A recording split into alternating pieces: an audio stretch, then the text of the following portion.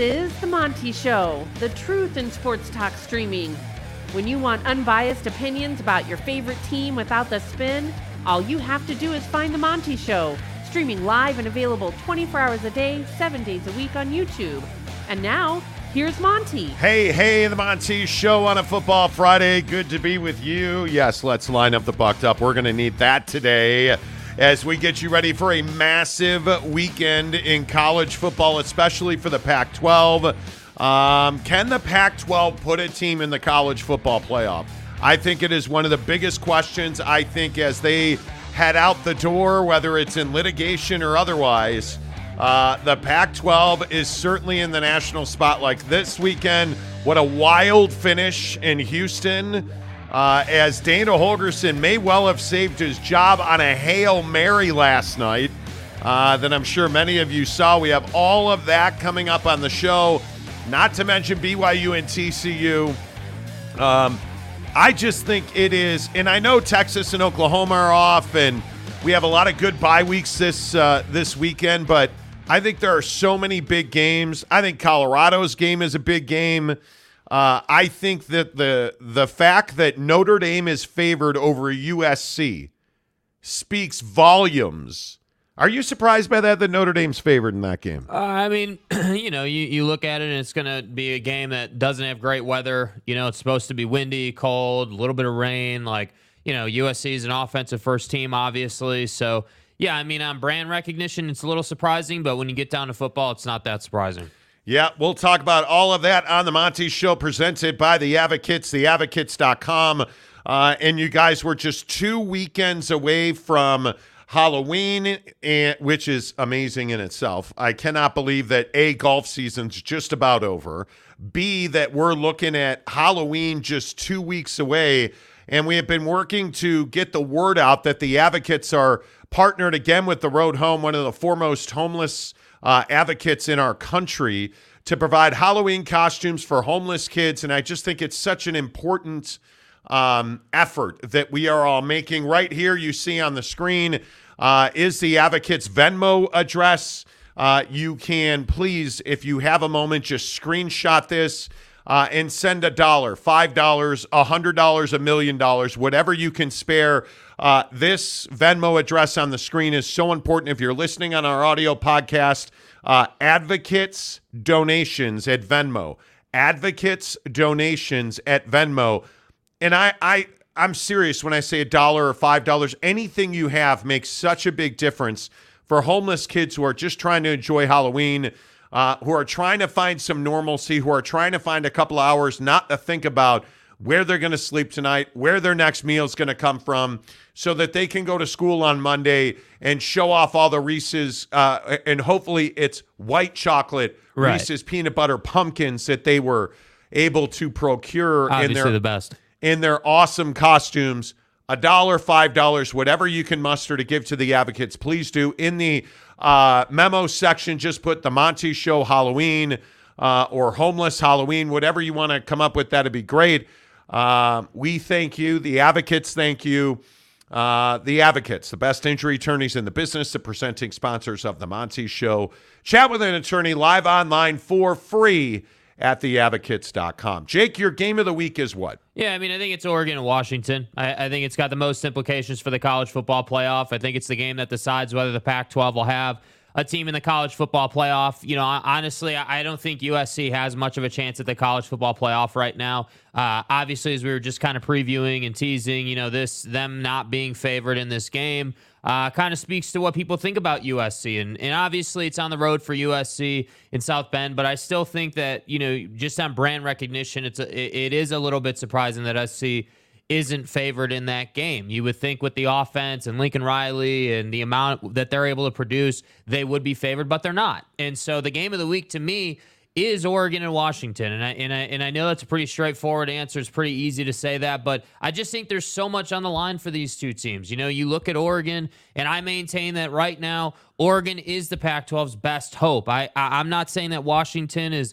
below them by any stretch of the imagination, but nationally, as far as a group of people sitting around a table at the end of the year talking about, well, what team from the Pac-12? Well, I think if Oregon can beat Washington, that's obviously a signature win. That obviously puts them in the driver's seat. And I think if Bo Nix can continue to complete 80% of his passes, he's going to continue to push his way into that Heisman conversation. But you got to win these kind of games. You have to show that you can control an opponent that's just as good as you are. So to me, I think the game of the week is Oregon and Washington. But obviously there are several other games that, are going to be really good. Yeah, I don't think there's any question. It's Oregon and Washington, and I do believe that this is the last best hope for the Pac-12 to get a college football playoff spot. And I think when you look at this game with Oregon and Washington, I think Dan Lanning has to live up to it. I think it's critically important. It's on the road. It is clearly the biggest test of the season to date for the Oregon Ducks, and I think Dan Lanning's built a really good football team here. He's clearly got buy-in from his players. All of his players rave about culture. They're going to wear terrible, ugly paint splatter uniforms, and it's just not going to matter because I think Oregon is playing good football. And if Oregon can win this game, I think they have a real chance to run the table and get into the college football playoff. But I think the bigger question is USC at Notre Dame, because I am not at all convinced that USC is capable of running the table. In fact, I'm convinced they are not. And I think USC gets the benefit of the doubt in a lot of situations. I mean, you look at this line, Notre Dame is -3, which means this is dead even because the home team in Vegas always gets 3 points. USC, who's given up 82 points in the last 2 weeks, is going to South Bend as a 3-point dog. I think USC is going to win this game, and I don't care if it's an absolute blizzard with whiteout conditions. USC's putting 35 points up on the board like they always do, and I think Caleb Williams is the best quarterback in college football. They get the benefit of the doubt. They get the rubber stamp because of the USC brand. I think Dan Lanning and Oregon have to earn it. But I will say these are the two biggest games of the weekend. This is the one weekend where the Pac-12 has the entire spotlight to themselves. And I think a lot of it is that, the rest of the schedule is pretty flat. I mean, Arkansas and Alabama, I think that's a very interesting game, but is it the magnitude of an Oregon or a Washington? It's not. Is it the magnitude of an SC or a Notre Dame? It's not. Those are two huge matchups, and I think this SC Notre Dame game is critically important for the USC and critically important for the Pac-12. And imagine with everybody walking out the door in the Pac-12 in this Pac-2 versus 10 exiting schools, imagine if the Pac-12 gets a team into the college football playoff. The fight for that money is going to be unbelievable, and I guess at that point it would be settled.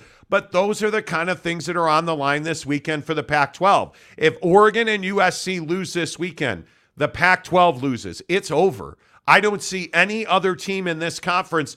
And again, with all due respect to the quality that I think, DeBoer and our friends up in Seattle have built, I just don't see the schedule being in favor of Washington running the table and getting into the college football playoff. I think Oregon and USC are the two teams in this league that have the quality, talent, and depth to get into the college football playoff. And that's why, Jake, I think this is the weekend of the year in the Pac-12. Yeah, and I think Marshawn Lloyd and Bucky Irving are the two guys that are going to make a difference for both of these teams. You look at USC again, being a dog on the road, and you look at this game, it's going to be a 6:30 kickoff. It's going to be cold. It's going to be rainy. Who's to say how bad it'll be in terms of the weather, but it's not going to be a bright, sunny day.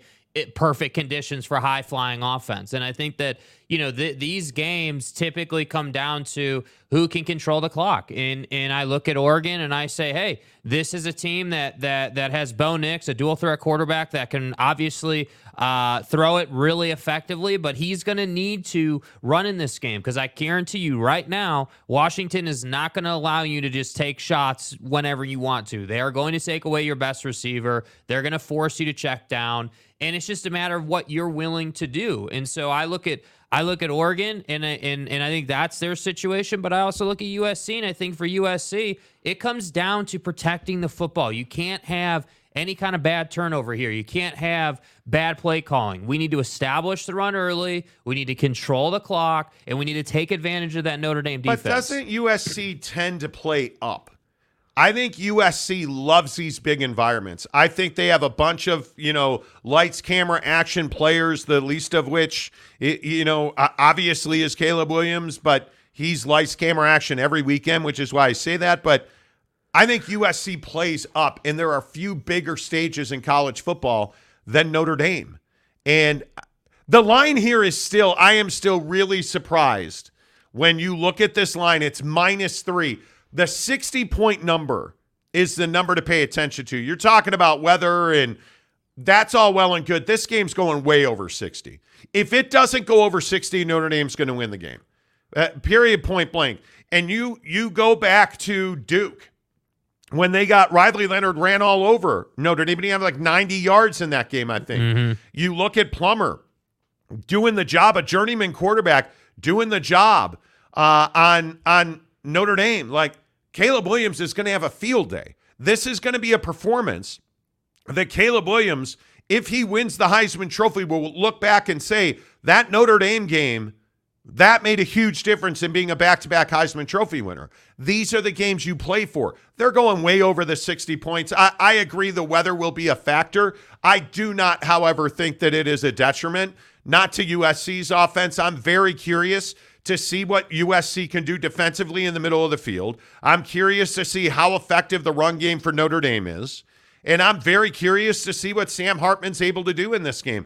I can't wait. I think it is going to be a thrilling game. I think it is going to be everything that we've wanted. And when you have a big afternoon game like Oregon and Washington and a big evening game like USC and Notre Dame, I think there are few better weekends.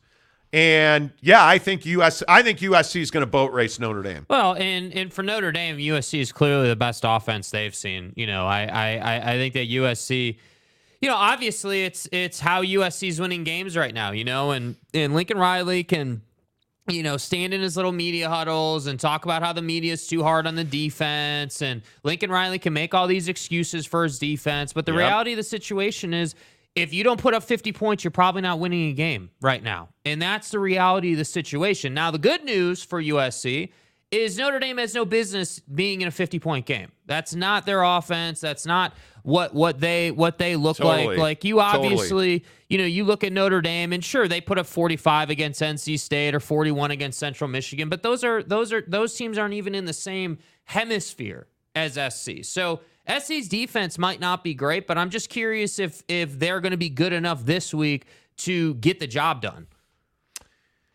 It's a good question. I mean, I just think Notre Dame and USC, who's got the more high-powered offense? Is that even a question? Right? The biggest question I have is, will USC turn off for the third quarter? Will USC have that inexplicable lull where they go to sleep? I don't know. I think it is a huge question. I think you look at this game. Does it go over the 60 points? I don't know. Wow, you're hesitating. I have trouble with that. I don't think it's an automatic over the 60. I think that I don't doubt that SC has 30 points in this game. I don't doubt that at all. But I'm not confident that Notre Dame's scoring more than 20 in this game.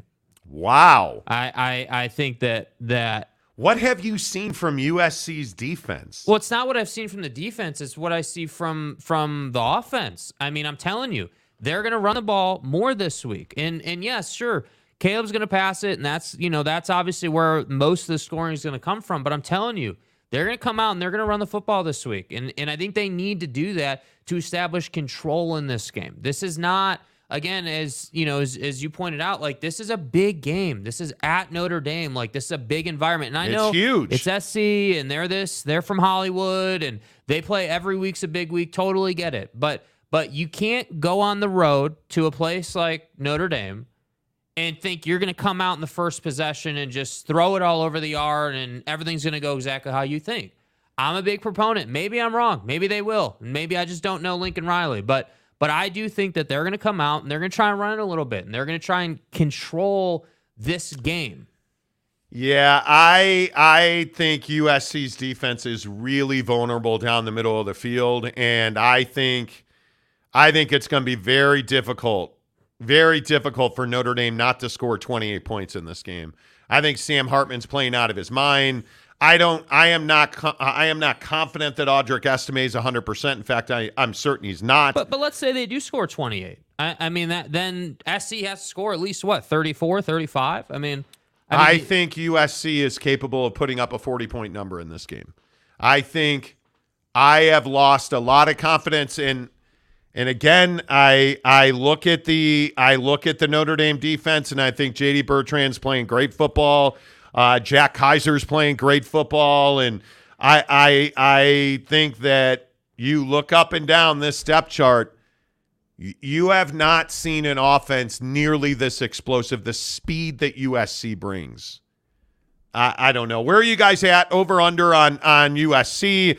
How important does the Pac-12 get a college football playoff team? That's the question for me today. Yeah, I think if Oregon wins this game, they've got a great chance. Everyone's watching this game. There's no excuses. There's no, it's Pac-12 no, after dark. No, that doesn't exist here. This game was meant for everybody to be watching it. So, like I said, hey, Bo Nix, this is one of those games, right? This was the same thing as the Georgia game where everybody was watching. Don't let us down, right? Go out, perform, get the job done, and hopefully win this thing by 10 points. That's not probably going to happen, but if Oregon could do that, I just don't see after this game how you could mess it up. If you can beat Washington, you can beat anybody in this conference. You're such a skeptic. I am a skeptic. Look, Bo Nix. Prove me wrong. Look, Bo Nix, don't you come in here and crap the bad boy. When's the last time he won anything? Prove me wrong. Oregon State last year. Come on, dude. Oh, wait. And then I look at, again, this SC game. I look at this is the stat that really concerns me. Mm-hmm.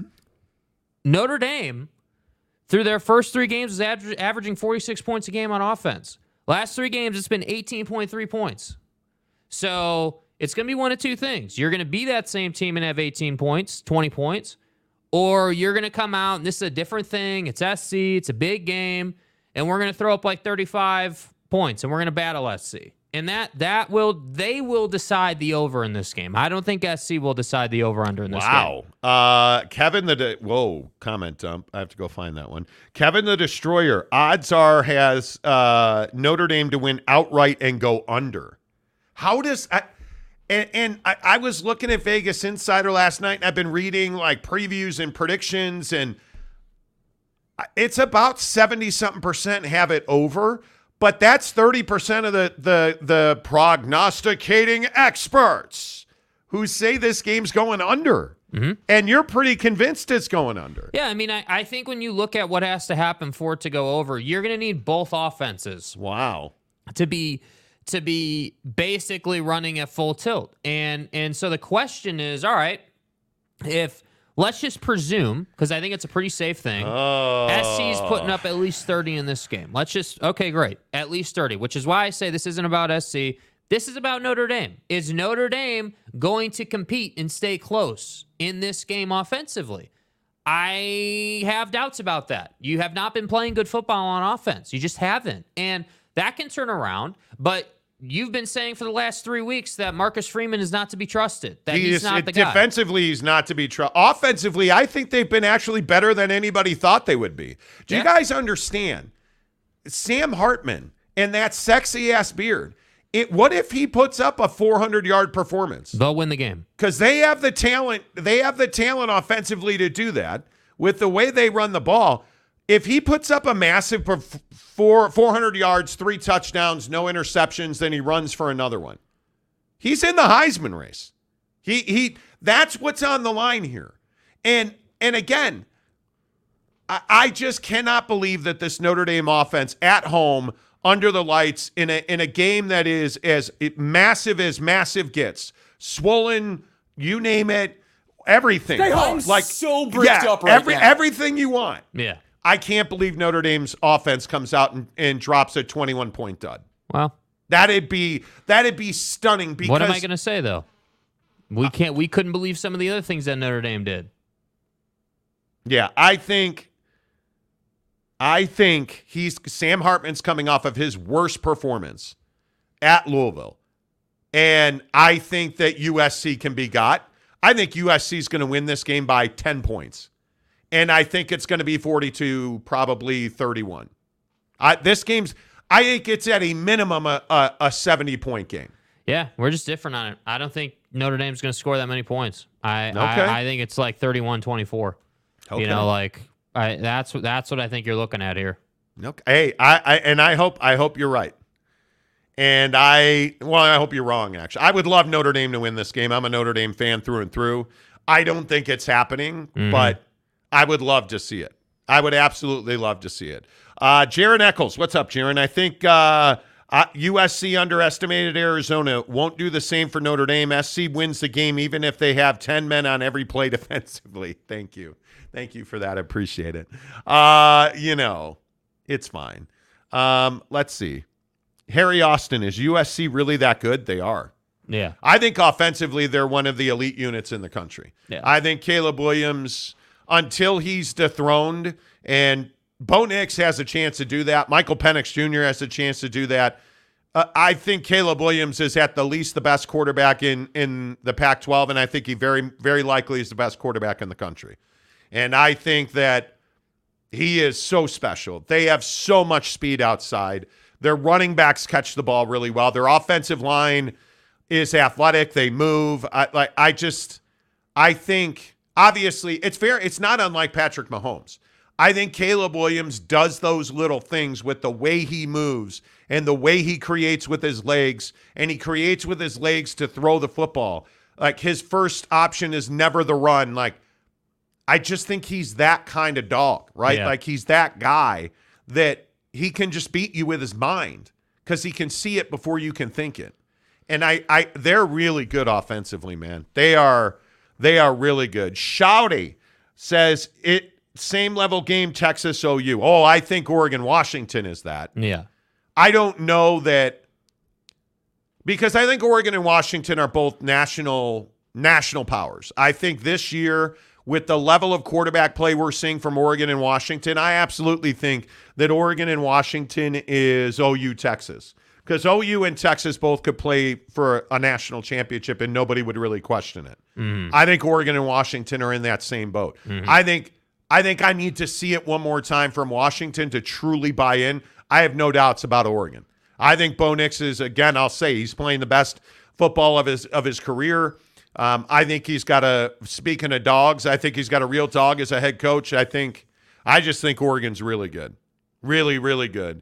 And I think when you look at a team and the first thing that goes through your mind is, man, I guarantee you they've all hit buckshots before they hit the field, then you know how good somebody is. That's when you know they hit the Bucky, baby. That's right, Buckshot, the official energy provider of the Monty Show is Bucked Up Energy. Telling you that my favorite product that they have is Buckshot. You know, you watch a show every day. We hit it every day. I love it because it's 200 milligrams of naturally sourced caffeine. And a lot of people have been asking me, why do you keep saying natural caffeine? Caffeine's caffeine. Au contraire, mon frere. When you use compounds and chemicals to create the effect of caffeine, that's not caffeine. Naturally sourced caffeine sources make a huge difference. And when you look at the way that Bucked Up makes Buckshot, they take that 200 milligrams, they put it in a container with a bunch of brain food, and it's really elite ingredients that make an elite product that does exactly what it says it's going to do.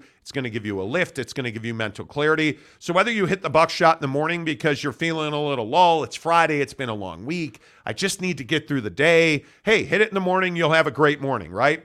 Hit it in the afternoon because you had maybe you had pizza. It's Pizza Friday at the office and you feel a little drag. Hit the Buckshot so that every day and every part of your day is the best day. Let's do it right now on the show. Open it up nice and chilly because it just came out of the fridge.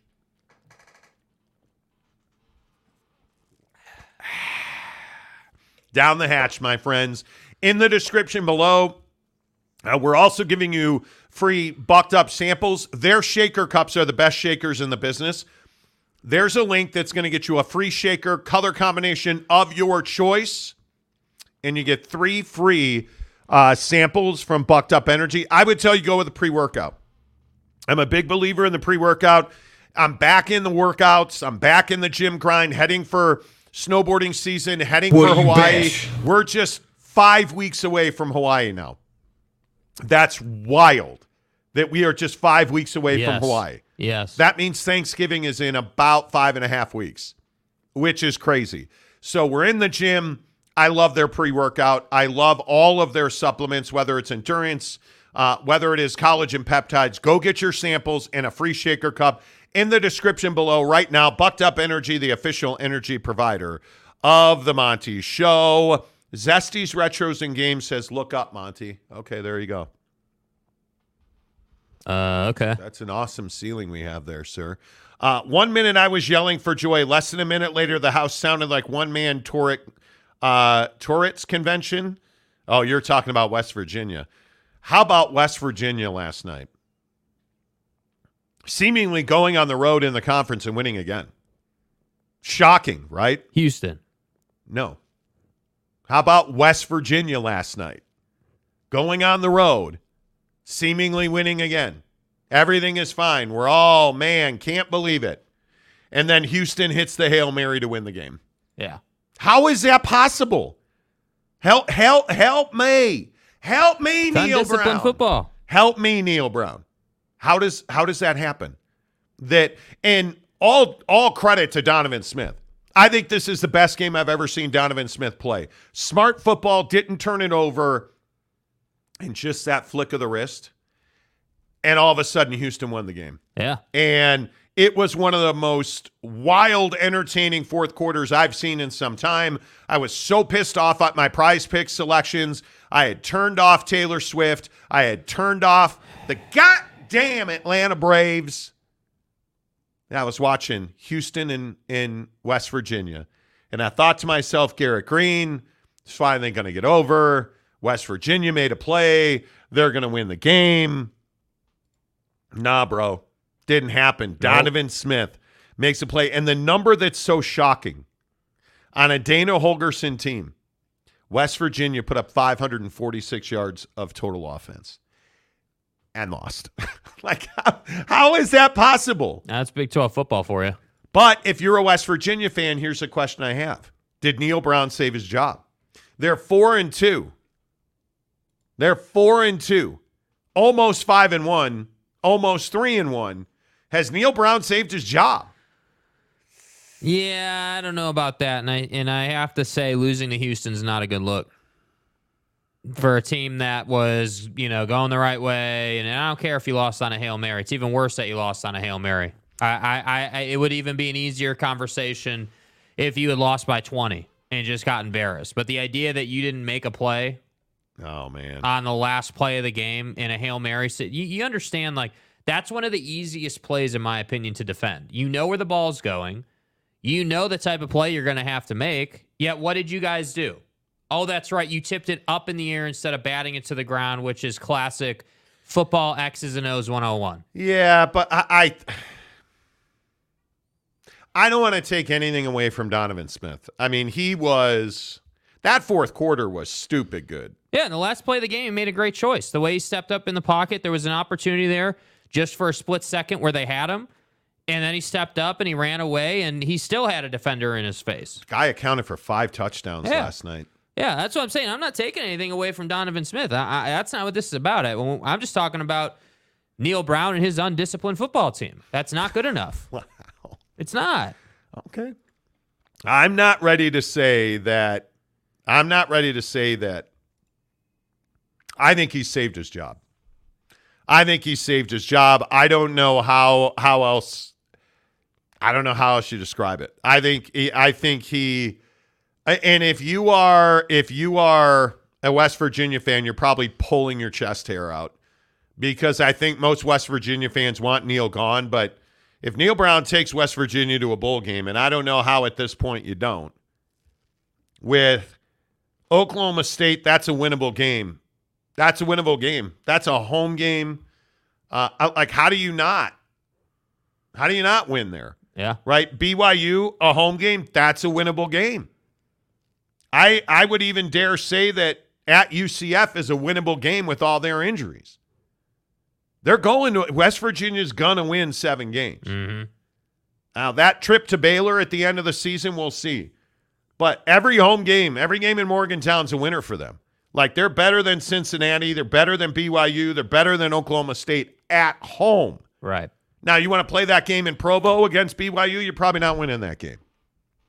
But I think Neil has a chance here to win 7 games.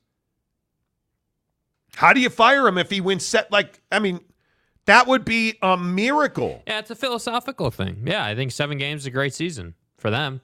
Yeah. And again, you know what? But Paxton, who cares? Baylor's not good. Neil Brown's not good, but they will if they beat Baylor, they win potentially 8 games. Yeah, someone's got to win the game. And so we're going to hold it against him if he loses, but not give him credit when he wins. Come on. Can you imagine if West Virginia wins 8 games? Because they're going to have a chance, everything being equal and everybody stays healthy at West Virginia, which, okay, if Garrett Green's healthy, they have a chance to win 8 games. You're not firing Neil Brown if they win 8 games. No. You're not. Sorry, dude. There is no way. Kay Sumbry, disrespectful, Monty. Okie State will beat West Virginia. Oh, I'm sorry, Oak State. Yeah. I'm a man. Do we know who Oklahoma State is? And I'm here for this because we battle this out every day on our show. It seems like. Do we have any idea who Oklahoma State is next weekend with any kind of confidence? You deserve credit for beating K-State, but I still maintain that you're not beating K-State when they have their best. But they didn't have their best, so you get credit for that. But if you're going to beat K-State, you damn well better beat West Virginia. And you better beat Kansas this weekend without Jalen Daniels because he's still got this back thing. But it would be very Oklahoma State, with all due respect. It's Oak State, please. Oak State to lose to Kansas without their quarterback. Yeah. I mean, I think I would probably, and I want to see if the line moves before I run my lips. I would probably take Kansas to be favored in that game. Is that a pick 'em now? No, KU is still 3 points. That's at Boone. And you're telling me that you're at home at T-Boone Pickens Stadium and you're a 3-point dog, which means you're really a touchdown dog because the home team gets 3. Yeah. And I would also point out that number's 56. So I don't think we know who Oklahoma State is. Yeah. And even if you're the most passionate Oklahoma State fan, can you really sit here and tell me that we have any idea who that offense is? I don't think you can. You don't have a quarterback a note. Mm-mm. And you're moving that direction. I think you're fine. But can we really sit here and say that we know exactly who Oklahoma State? I don't think you can. I don't think you can. They're a team that every single week has to patchwork it together because you don't have a bona fide starter. You don't have that grade A number 1 quarterback. And I think people underestimate how important that is when you're running 2-3 guys out there and you're constantly having to figure out who start. Like, people don't think about, okay, chemistry from the guy who's playing quarterback to the wide receivers, from the guy who's playing quarterback to the running back out in the flat, the guy who's playing quarterback to that deep ball he's thrown. Do you understand that every quarterback throws a deep ball differently? Right? Like how much air they put under it, how much room they give you to run, like where the ball is going to land on your body. Like those are all little things that quarterbacks and wide receivers need to build. Why do you think Caleb Williams is so good? His wide receivers know where the ball's going because he starts every week. And that's why Oak State is just inconsistent every single week. So again, forgive me if I say, hey, yeah, you beat K-State. Will Howard had the worst game of his career, but you beat K-State. And now we're looking down the schedule and we're not exactly confident. Well, that's why, because I'm not sure what's going to show up every week. Christopher Shannon says 7 games keeps your job. Hey, with what he's got to work with, yeah, I think 7 keeps his job. Yeah, I do. If they win 7 games, I think if you're bowl eligible, you can't fire Neil Brown. 6 will keep his job. Mike Smith, no to Herm. Oh, nobody's serious about Herm Edwards at West Virginia. No. Do not even joke about that walking disaster. I see 6 maybe. Okay, Kim, if we look at Mountain Mama. Mountain Mama, yeah. That's a West Virginia reference. Right. Oklahoma State at West Virginia. I think I would favor West Virginia. Have to. And let's talk about it on Monday, because let's see what Oak State does against Kansas. At UCF right now, I think you would take West Virginia. I know it's wild, but they have – I mean, you don't have your quarterback. Yeah. You don't have your quarterbacks, right? BYU in Morgantown, I think that's a pick 'em. Yeah, that's a pick 'em. And that game's, 3 weeks away now? And I think that depends on how BYU is rolling. BYU is very much a momentum team. I mean, you potentially – let's say you win 2 of those 3. Let's say you lose to Oklahoma State. I think you're going to beat UCF, and I think you're going to beat BYU. But I want to see BYU win a game on the road. Oh, wow. And tomorrow there's a good chance for them to do that in Fort Worth. And we'll talk about that in a minute. But right there, you're at 6 wins, because I think you're winning 2 of those 3. You're not beating Oklahoma. Can you tell me with all confidence that Scott Satterfield and the boys are going to Morgantown to win? No. That could be 7 right there, and then Baylor's not very good. Yeah, you want to talk about a game when your job's on the line. I think I think Dave Aranda's out at Baylor. I don't know how you save that. Well, that's my point. It's two head coaches where,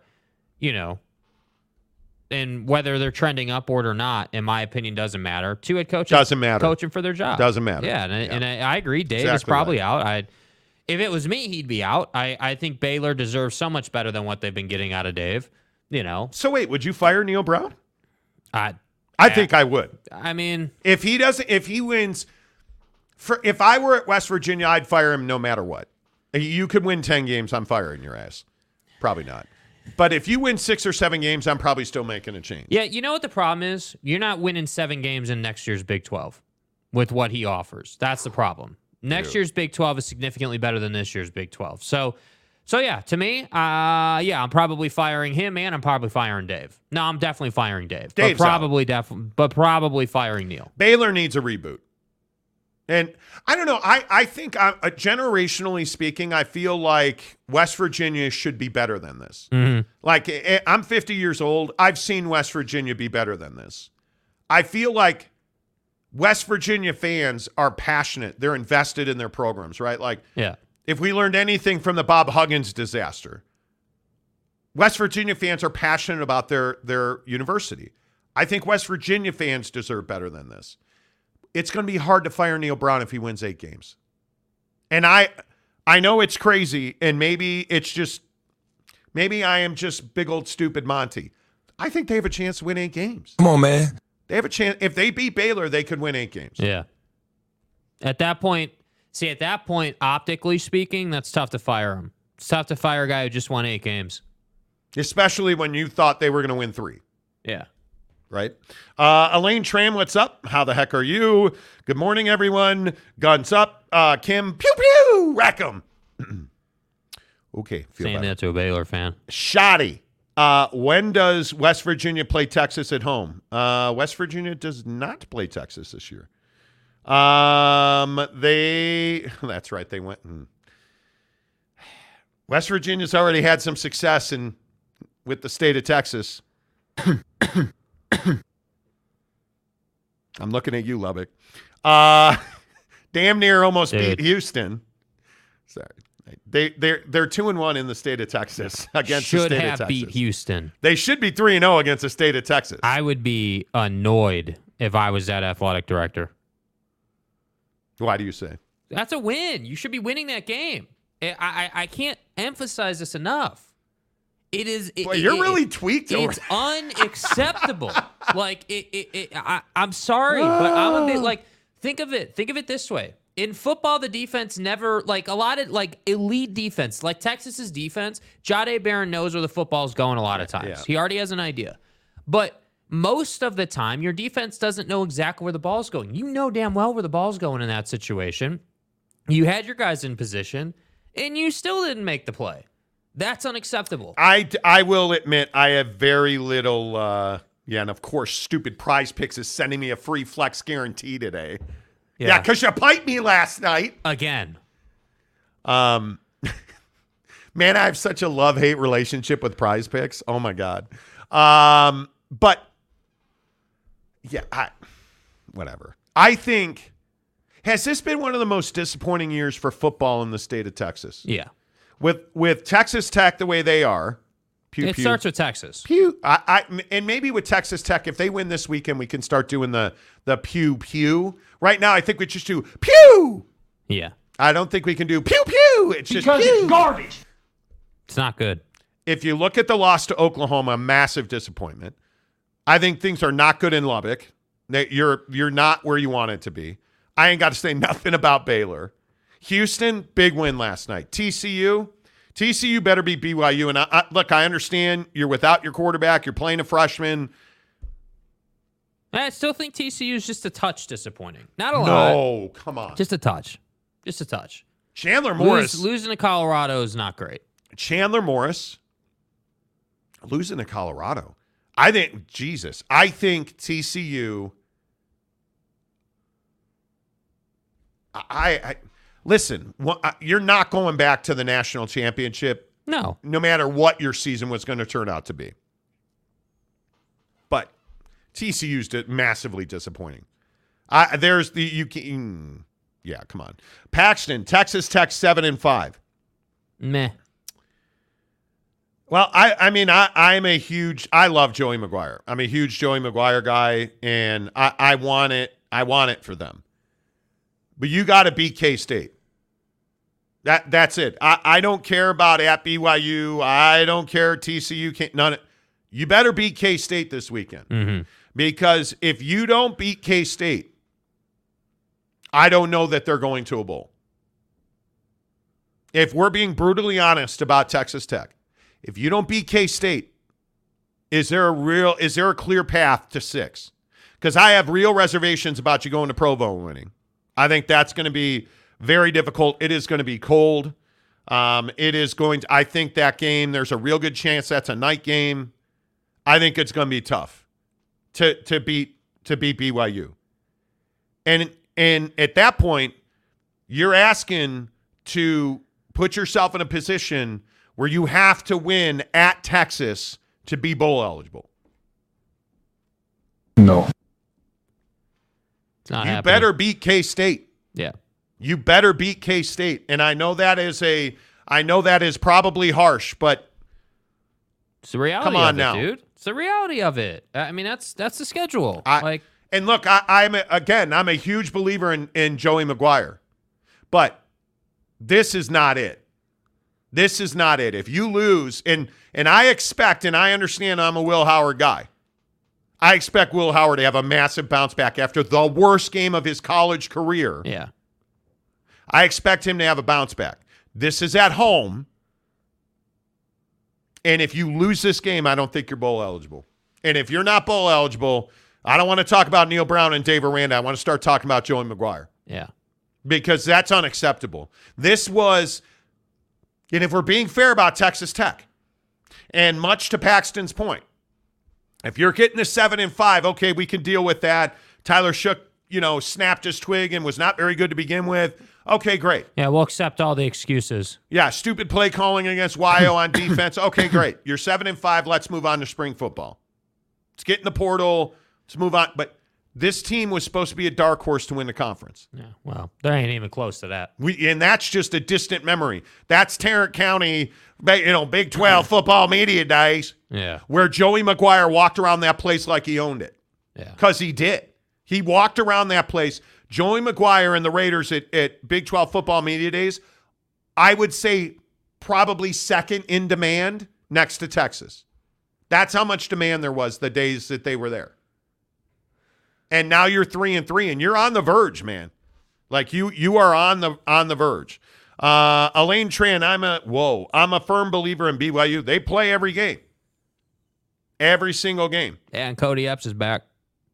TCU is going to have their hands full. How disappointing is let's do it. BYU and TCU. Yeah. How disappointing is TCU? I mean, I think it's hard to measure how disappointing they are, but they are disappointing. I agree. You were never going back to the national championship game. I think everyone agrees on that. But to go from the Natty game to this feels like the Grand Canyon of a gap. That's too much. Chandler Morris is out multiple games. Yeah. same MCL sprain that knocked him out and made Max Duggan possible. Right. You're going to play a freshman at quarterback. Yep. That's not why you're going to lose this game.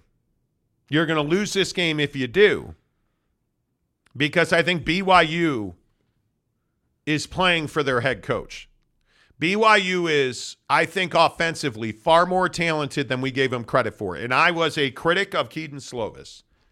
And Keaton Slovis has proven me wrong week in and week out, and I am here for it.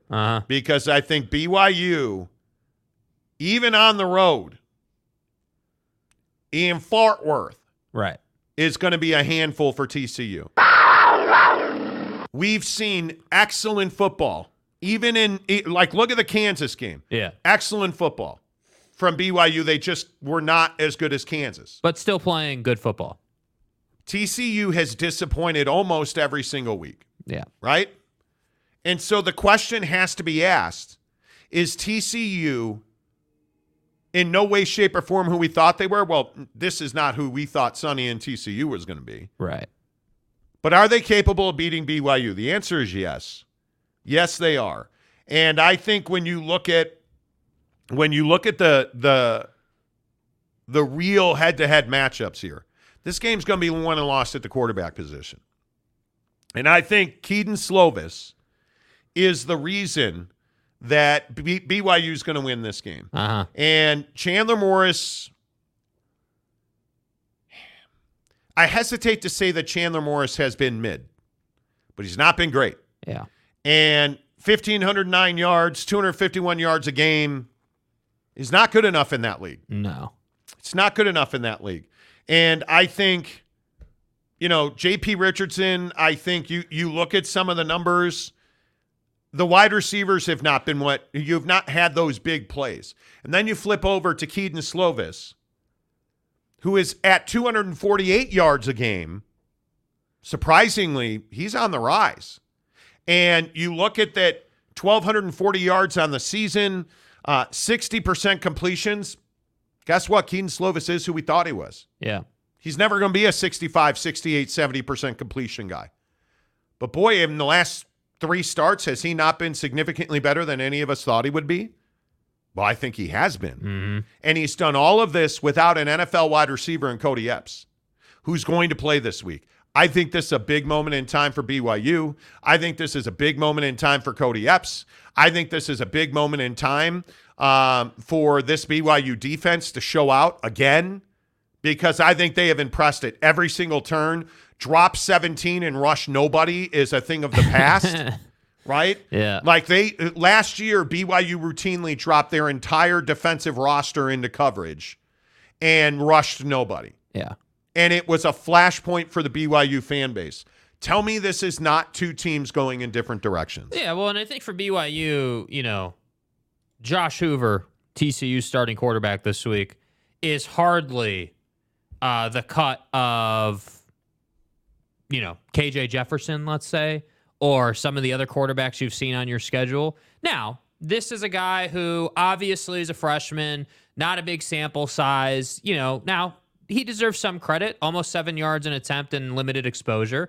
So clearly he doesn't have an issue passing the football. But again, this is somebody who's inexperienced. I would expect the, Max Tooley's of the world, your Ben defense, Bywater, Ben Bywater, Tyler Batty, yeah. Your playmakers on defense to have a big week. Jacob Robinson. I would expect interceptions in this game. I would expect BYU to have 2-3 extra possessions in this game. Yeah. And furthermore, I would expect Keaton Slovis to have a nice day. Because, Cody Epps is there, but just generally speaking, I think BYU is better than TCU. I think they're more talented right now. I think they're playing better football. I think BYU has gone through some serious, tests, and they've won some of those and lost some of those, but they're together as a team. And I think TCU is the exact opposite. You are not rolling along as a team when you have an untested, unproven freshman coming in because your boy got hurt. That's just you're not in a great place. So that's why I say, has TCU disappointed? Yeah, they've disappointed because they went to the national championship game last year, and now they're not even in the same conversation. But the disappointment's just going to that dial is going to keep churning up because they will lose to BYU, in my opinion. And you look down their schedule, and it doesn't get easier. I think it is. I think Darius Lassiter is one of the most fascinating players on this roster for BYU. Mm-hmm. And I think there's a real chance here for BYU to win this game. But I am not by any stretch of the imagination going to sit here and say that Sonny Dykes won't have this team ready to go. And again, with a freshman at quarterback, and I have no doubt that this is going to be a great game. I don't think it's a blowout. Frankly, I look at the 52.5 number, and I think that's pretty close. I think if you look at the fact that TCU's a 6-point home favorite, I'm a little surprised by that. Mm-hmm. I'm a little surprised by that. I think this is one of those situations where not many people have watched this BYU offense.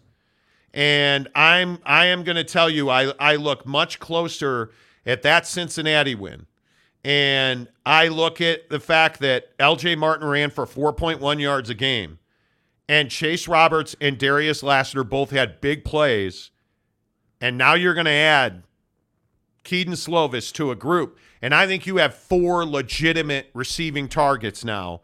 When you look at Lassiter, Roberts, I mean, I'm a huge believer in Cody Epps, and I think Isaac Rex is having the career season that we've all kind of been hoping for.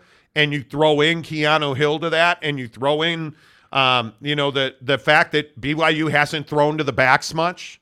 This offense is not even 50% of what it could be. Right. And I think one of the other things that you have to do is I think you have to listen to what Aaron Roderick has said, what A-Rod has said about using the bye week to reset the offense, I think is spot on.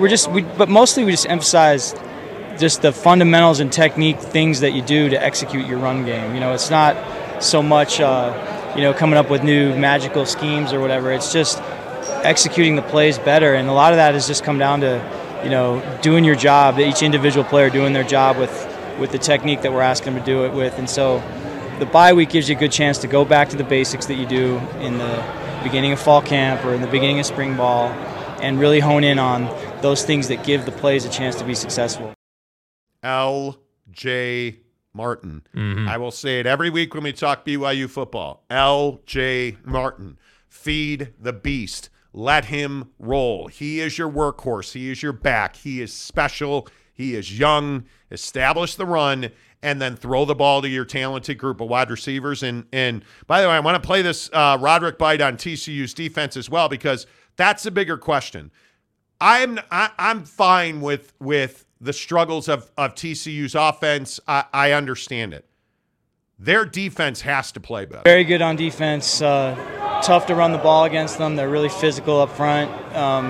Iowa State's the only team that's really had much success running the football this year. And even that was, they're very physical, and they have great speed in the secondary, like they always have. I've coached against TCU for a lot of years, and they always have a lot of speed in the secondary. Yeah, they do. But my question is, what is that meant on the field? If we're being totally honest, tell me what is that meant on the field? Not a lot. I don't think we've seen that manifest itself. And you're 3-3 and you're 1-2 in the conference. I think there's a better than percentage chance that they're going to lose this game. And I think it's somewhere along the lines of 31-24 BYU.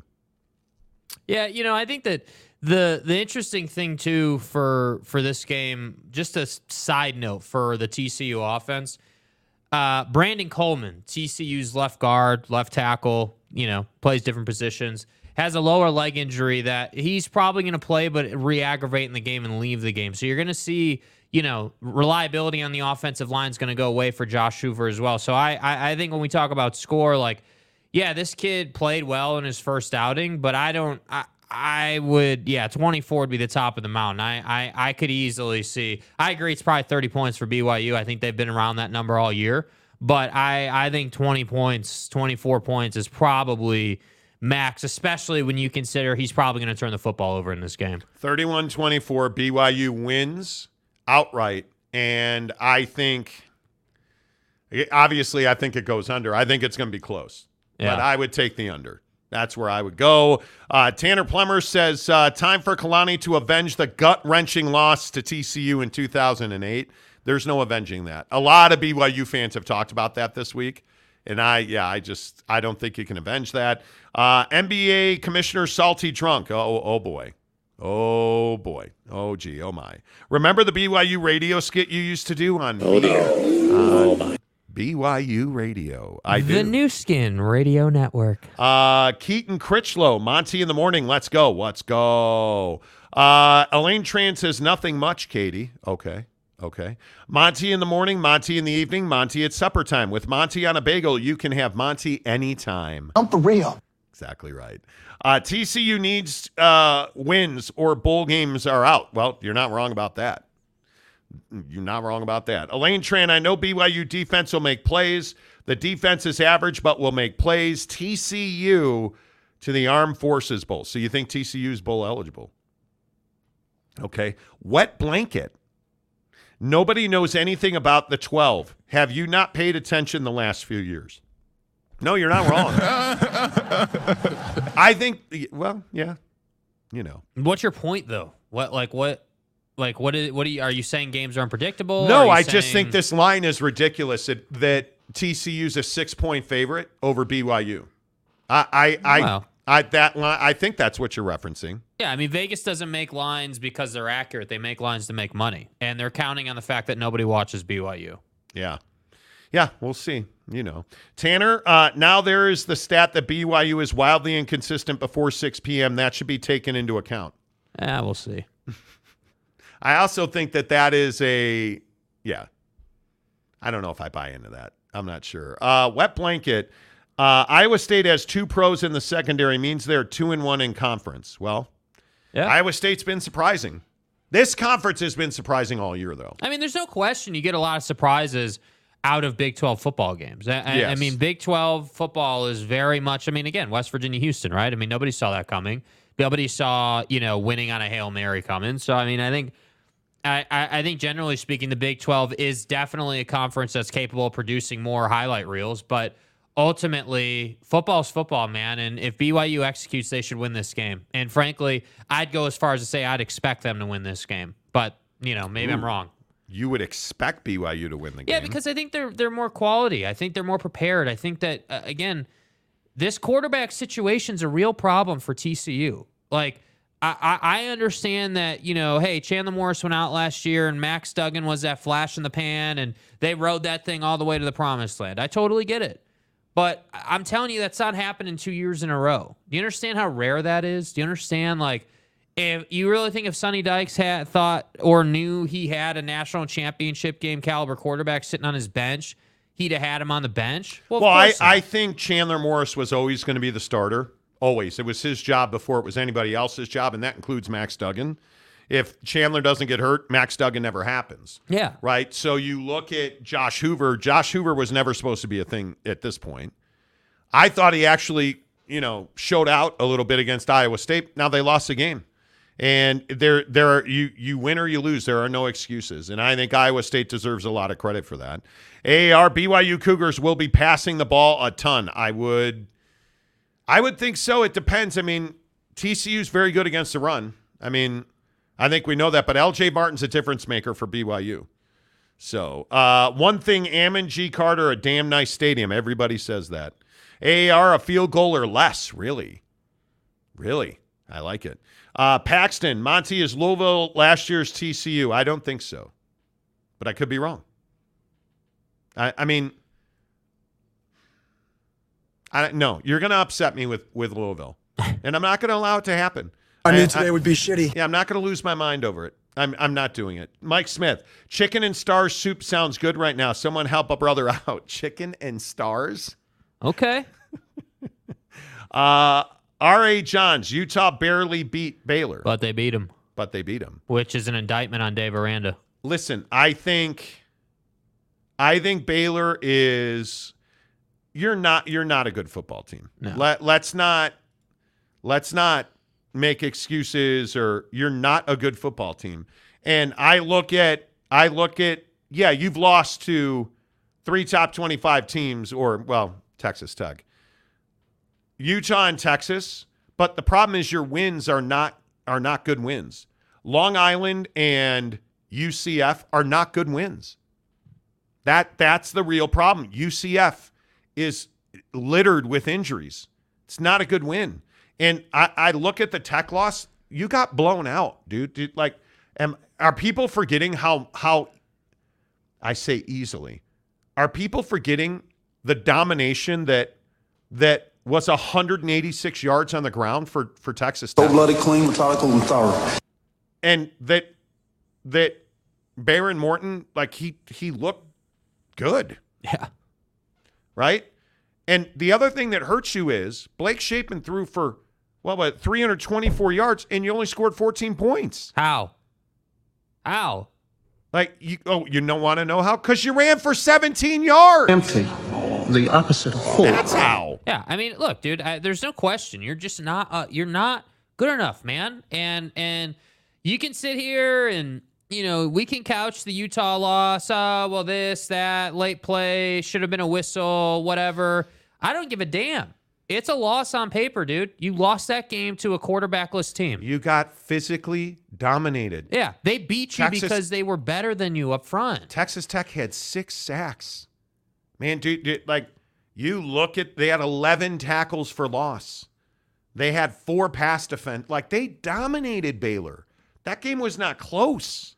Yeah. That game was not close. Baylor is not good. Not good. And we now know with our friends up in Salt Lake City, like, they have offensive issues at Utah. So we can say barely, maybe should have. Right? I don't know, man. Tarrant County, boy, Baylor has become the cuddly teddy bear. Seriously. That's a terrible thing to say. Pied Piper, I think Oregon-Washington is a much bigger game than SC Notre Dame. I love that argument. I do. I don't think USC or Notre Dame has a legit shot at the playoff, but here on the Monty Show, hour number 2 of the program is presented by our good friends at TryDayTrading.com. TryDayTrading.com/Monty. I've been evangelizing for Tri-Day Trading for 6 months now, but you guys, I'm seeing it up close and personal now. My wife, good old Mrs. Monty, is in the TryDayTrading.com program, and just watching the way they coach you up and educate you. They really show you the ins and outs, the details. And their systems are just so good. The proprietary software and processes at Tri-Day Trading, you got to work hard not to make money. And I'm not even trying to be over the top. When you look at Tri-Day Trading, you have to work really hard not to make money. And sure, is it day trading? Is there volatility? Yes, there is. But when you're at Tri-Day Trading, the great thing about it is they take the guesswork out of it.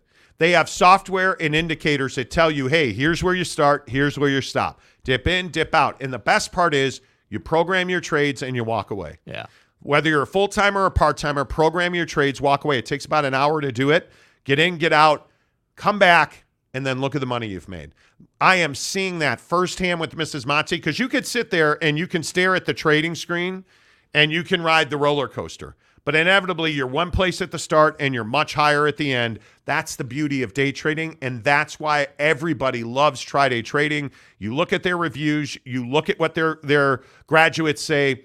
When you graduate the TryDayTrading.com program and you get into it full-time, it's your living. Dude, you're making $1,000 a day or more on average. When it's your side hustle, you're making $300 to $500 a day on average. It's legit. And the other thing I think is so powerful for people like us, the regular guy, is that when you graduate the program, they're going to open an account and put money in it for you. And you're going to trade on that money until you're ready to trade on your own money. A week, a year, 10 years. You can trade on that account as long as you want.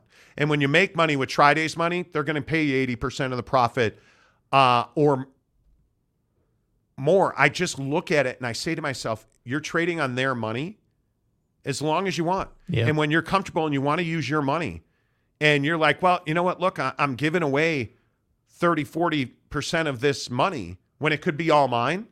It's a powerful pull. When you see you're making that money and you're like, all right, here's your percentage of the profit. You're like, damn, I could have made more money. Let me do this on my own. They're going to help you get into your own thing. They're going to continue to coach you in continuing education. I love it. Yeah. I'm telling you, it's a $10 30-day trial, and you get the entire process, man. You get all their software, all their coaching. Go get it right now. TryDayTrading.com. Change your life. Live the life you've always dreamed of at TryDayTrading.com. All right, let's get into it. It's the biggest game of the week. And here's a legitimate question. Let's reset it. What's the bigger game? What is the bigger result is probably the right question. Is it Oregon and Washington in Washington at Husky Stadium in Seattle? Or is it USC at Notre Dame tomorrow night? USC gets the benefit of the doubt just because of their brand, because of the John McKays, because of the J. Robs, because of the Lincoln Rileys, the Heisman Trophy winners, the Marcus Allens, the O.J. Simpsons, the Matt Leinerts, the Carson Palmers, the Reggie Bushes. They get the benefit of the doubt that Oregon does not get. And I think I can make a pretty compelling argument that if USC runs the table, or dare I say has simply one loss, they have a very, very good chance of getting into the college football playoff.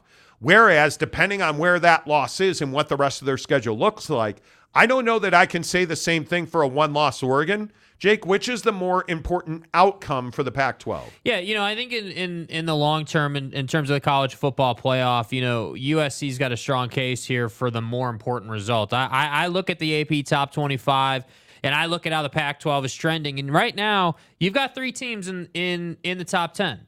And they're all three teams that we're discussing right now, right? Washington, Oregon, and USC. The best case scenario after this weekend is you've got two in the top 10. The likely scenario is you have one. SC's going to beat Notre Dame. Oregon's going to lose to Washington. They're out, and we'll see what kind of respect Washington gets after beating Oregon. Because I'm not exactly sure, right? I'm not sure, not positive, that Washington continues to get respect.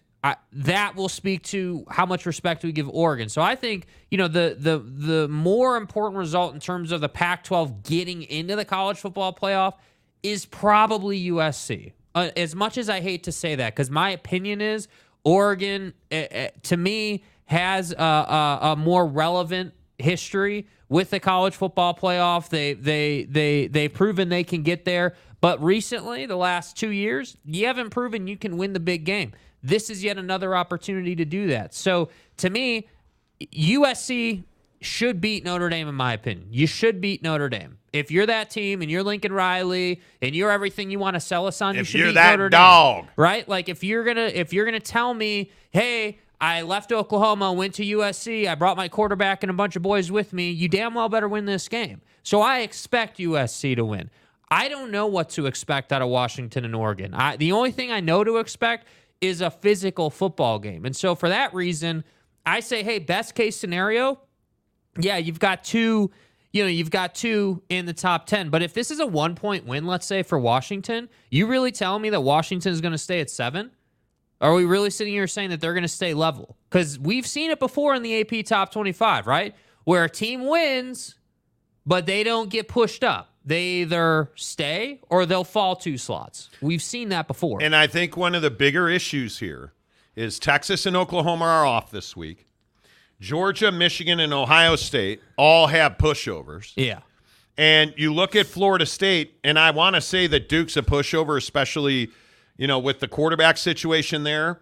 But Florida State should win that game. It's in Tallahassee. I would think that you're going to win that game. And then you get to Oklahoma at 5. They're on a bye week. Yeah. Then you get to Penn State at 6. And it's and I know this is a danger game, man. UMass can really absolutely have no chance of beating Penn State at Happy Valley. So, again, I just ask, where is Washington and Oregon going, even if they do win the game? Yeah. And if USC beats Notre Dame, where does USC go? Well, they have to go up at least 3 slots, in my opinion. You're on the road and you beat Notre Dame. Signature win. But are you going over Texas?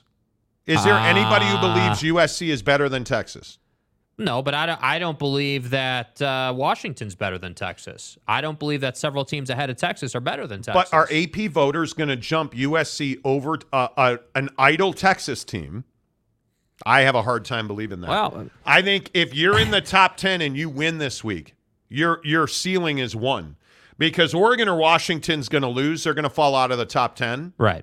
And everybody's going to move up in the stack. Because the problem is I don't see 1 through 6 even being tested this week. Mm-hmm. I think Oregon wins. And I think Oregon goes to 7, Texas to 8, USC to 9, and Bama to 10. Yeah. I think that's as simple as it is. I think we don't know. And I agree with you, just to be clear. I completely agree. That's what should happen with the AP. But as we've discussed for weeks, we never know what's going to happen with the AP years outside of Georgia, right? So if I come in Monday, USC's won, Washington's lost, just like we all probably assume. Yeah. And USC were to leapfrog Texas, I'd be shocked. I wouldn't be. You would not be. I wouldn't be shocked because on one hand, we're saying USC's got this great brand. Wow. Right? They're incredible.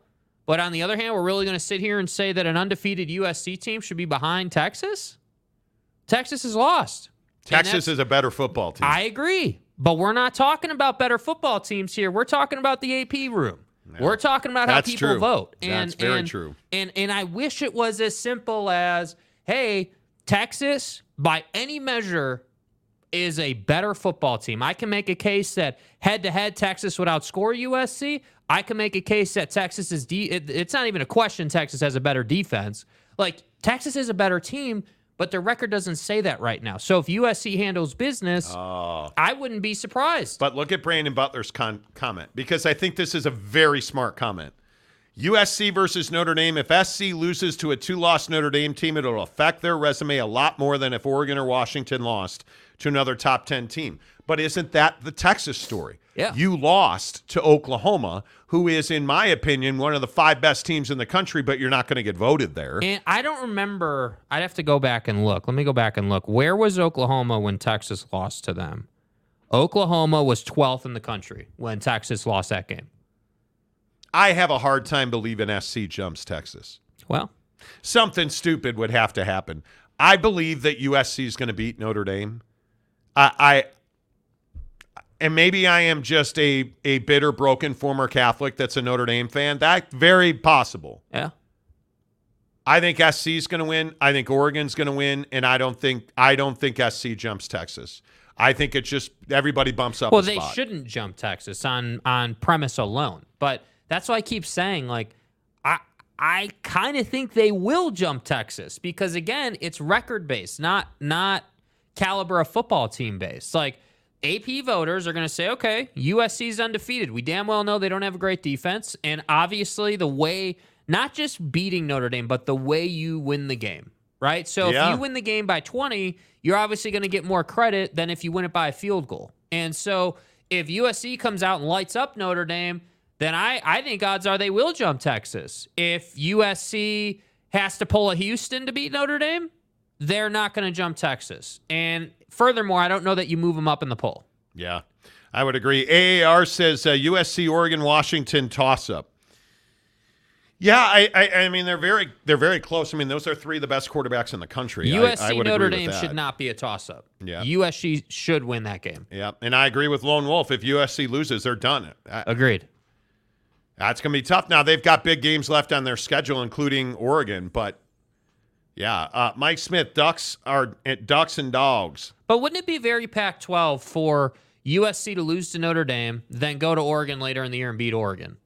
Great. So Oregon beat Washington. Washington's done. USC loses to Notre Dame. They're done. USC goes and beats Oregon. Oregon's done. Pac-12 has no representation. We've seen this story before. We have. But real quick. You're exactly right on West Virginia, Houston. West Virginia tried to catch the football. What are you doing? Yeah. They showed 4 different angles of it. All the West Virginia guys in the beginning, the 2 West Virginia DBs tried to catch the ball. Then 2 of them tried to knock it away.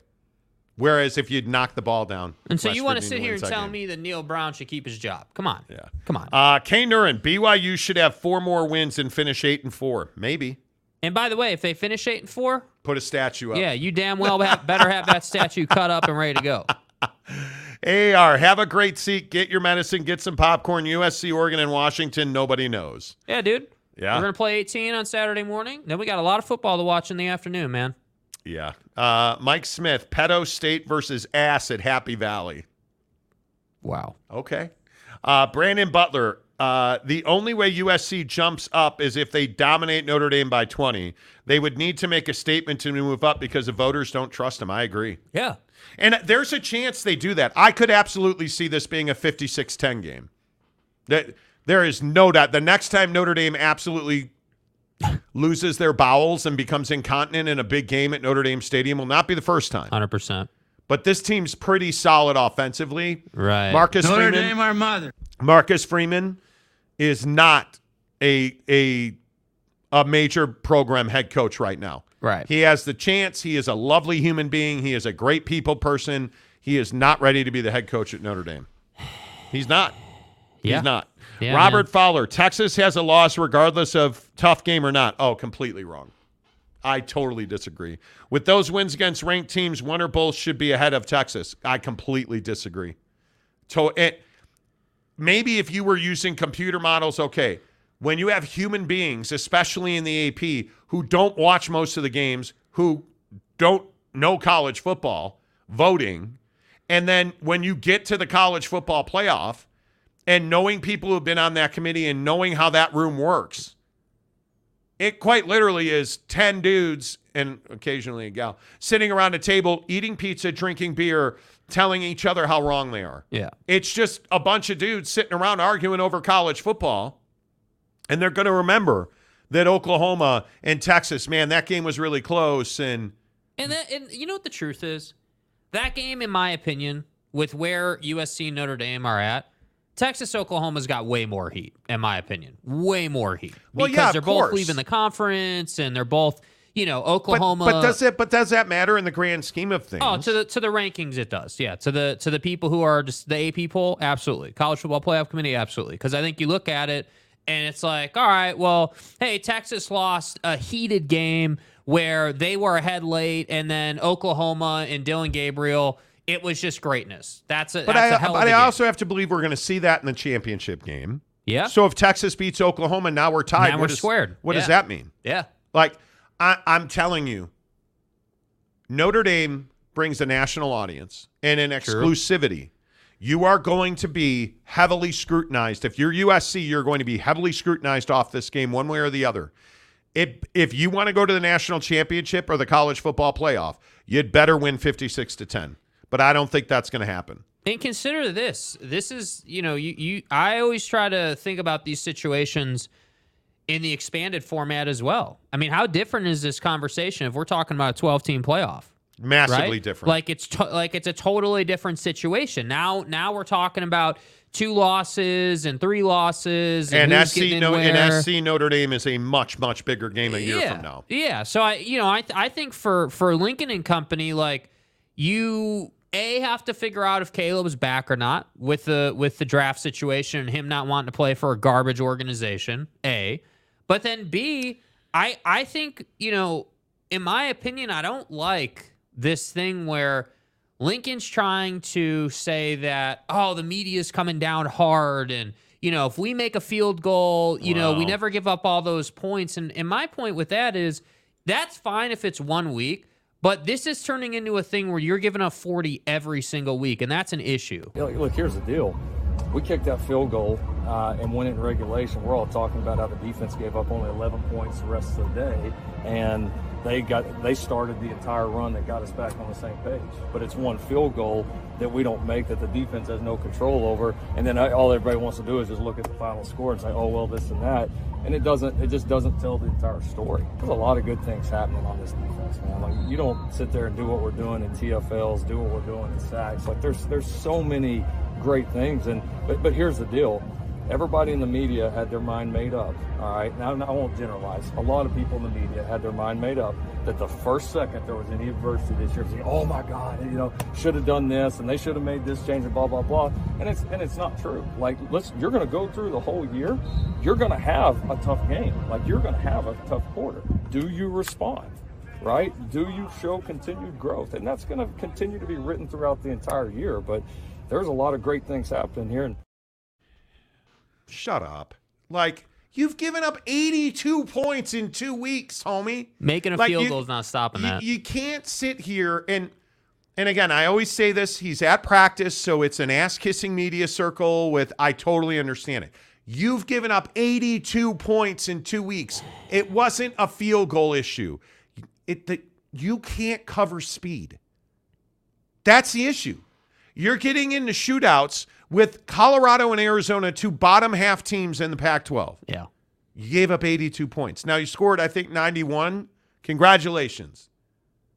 But you're giving up 82 points. Let's stop making excuses for SC's defense. They're not good. They're going to continue to not be good. I think you could put Jesus Christ to coordinate this defense and Moses with his water-splitting ability, and you're still not going to be good because it's Lincoln Riley. Sorry, folks, that's what it is. It just is what it is, man. And the bottom line is we could sit here and make story about, hey, wow, if we'd have kicked that field goal, and listen, if the laces had been in, we don't give up 82 points. Well, yeah, you do, because your defense is not good. It is what it is. Yeah, this could be 56-10, but it's USC's defense, so it's going to be something like 35-28. Yeah. And it's going over 60 because it's USC's defense. If you happen to have some ducats on this here contest, which a position, because we don't gamble. Never. Your position had better be over 60. We're in a control position. Because I don't see any way to rationalize it.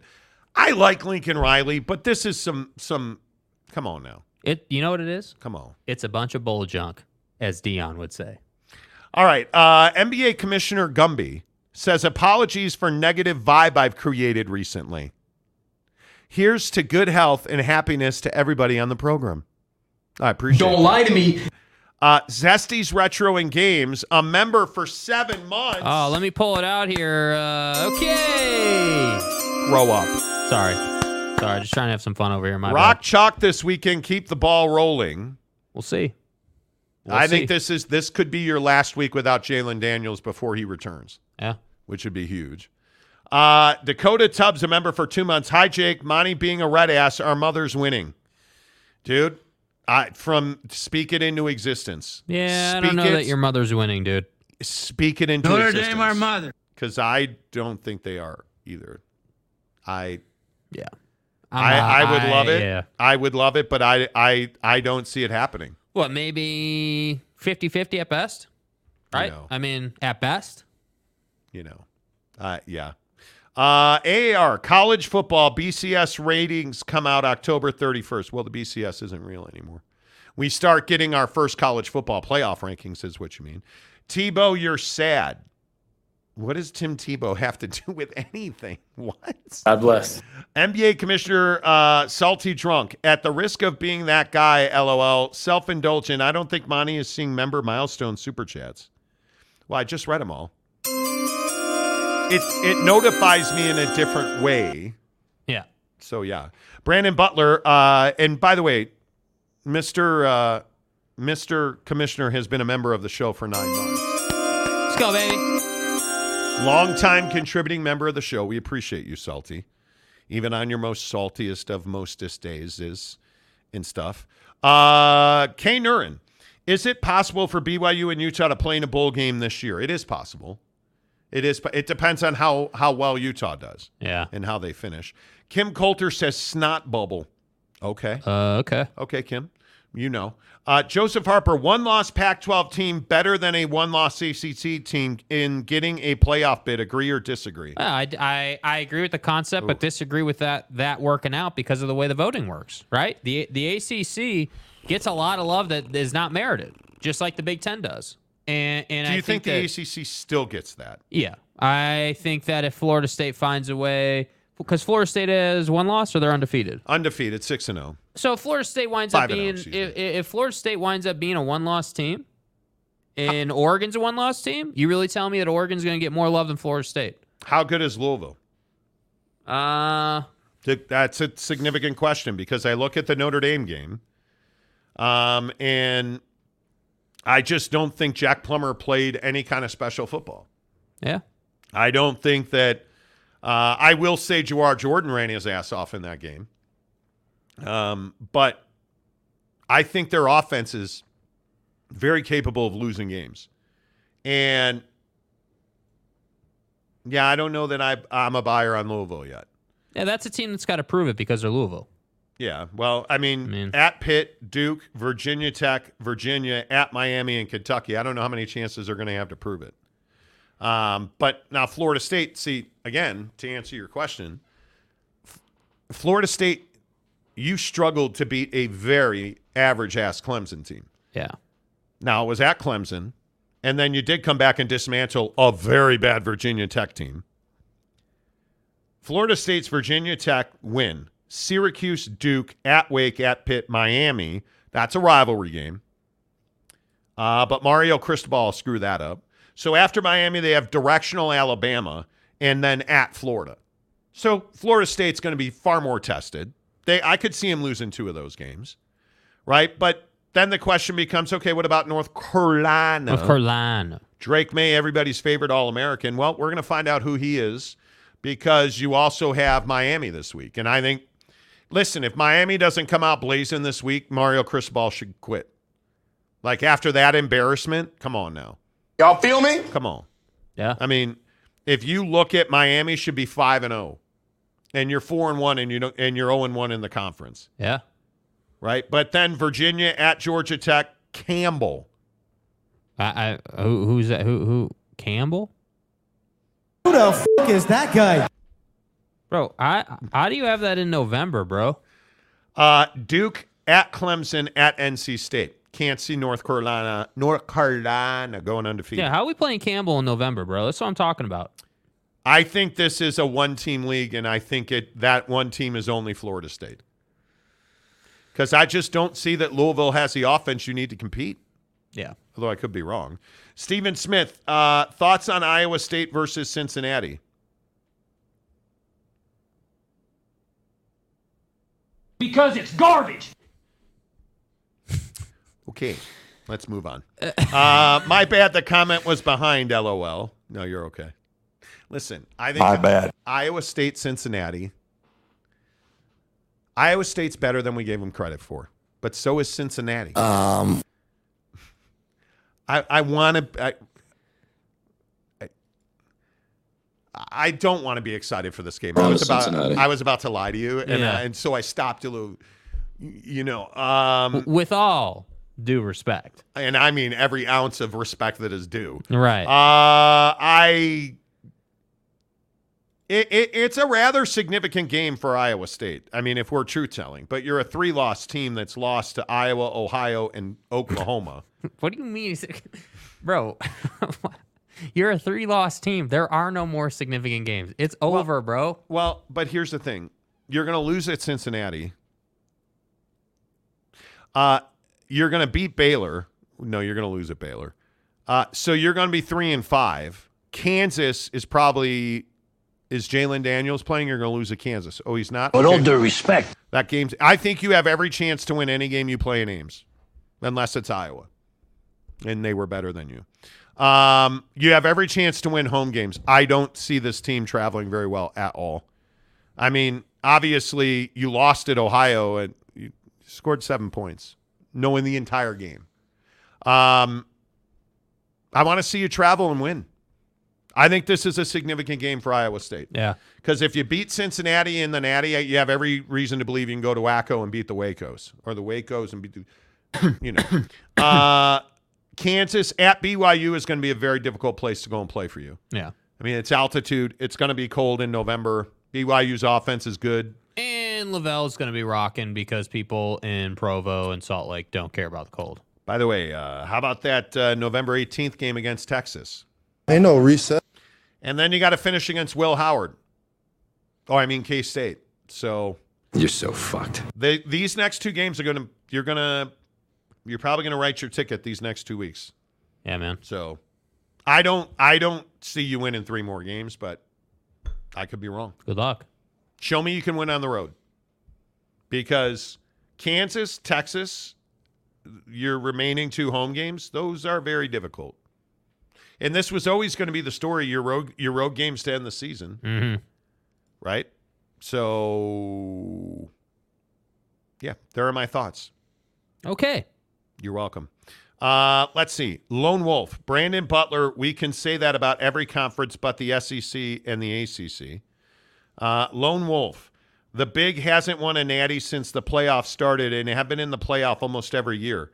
The conference is all sizzle and no steak. There isn't any fire to that smoke. Yeah, okay, so then the guy who responded to Brandon Butler, Lone Wolf, what the hell do you mean we can say that about the SEC? The SEC's damn near won the thing every year. What do you mean? You might have noticed Georgia's won a couple. Yeah, first team all SRT is just driving through the finish line every year. First team. You know. I think the Big Ten is a massive disappointment year in and year out. Yeah. Michigan last year. Ohio State's not been the same team. Penn State never seems to find themselves in the playoff. They did quite well, obviously, in the Rose Bowl. I don't know. I think, again, everybody says I hate the Big Ten. I don't hate the Big Ten. I just know the Big Ten. I grew up in the Big Ten. It's always a disappointment. Let's go back to Jeff George at Illinois if you like. It's always a disappointment. And when I look at Michigan, you cannot tell me that there is no risk in playing this kind of schedule. Yeah. I mean, their schedule, it's embarrassing, dudes. You cannot play the type of schedule. Like, they're 6-0, and they don't have a quality win on the schedule. And they won't play a game of consequence until they go to Happy Valley and I think lose on November 11th. You don't play a game of consequence until November and you think that's good for your program? They've played East Carolina, UNLV, Bowling Green, Rutgers, Nebraska, and Minnesota. They have Indiana, Michigan State, and Purdue before at Penn State, at Maryland, and finishing up at the Big House with Ohio State. Program. And I'm supposed to believe that somehow they're this juggernaut that's being disrespected. That Ohio State, who at least had the balls to schedule Notre Dame in week 4 and boat raced Maryland. Anybody remember the Maryland fans last week who were like, yeah, we're Maryland. We're showing out this week. We're going, well, this is Do where you believe? we announce our presence with authority. Yeah. On the way out of getting our ass kicked. Like, where's My the authority? fucking ass. I'm sorry, where's your presidents? Come on. Enjoy those crab cakes. And now you've got Ohio State's got Purdue this weekend. And then they host Penn State next weekend. At Wisco, at Rutgers, Michigan State, at Minnesota, at the Big House. Come on. At least Ohio State's got a couple of games, and they play somebody before November. Yeah. Right? And then Penn State, it's all in front of Penn State. Right? And I guess that was a good win over a ranked Iowa team.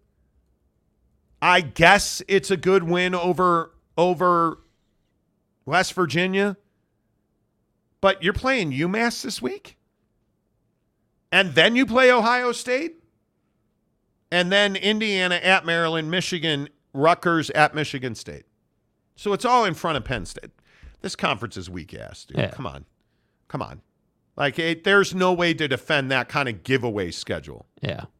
You know, like, what are we No talking doubt about? about it, dude. Preach. Lone Wolf, is this a joke? That was literally my point. I don't know what your point is. Mike Smith, Jake does not read the word but. Reading is fundamental. Okay, well, I can't even see the comments, so. Yeah. Can Poe. Well, you can if you want to.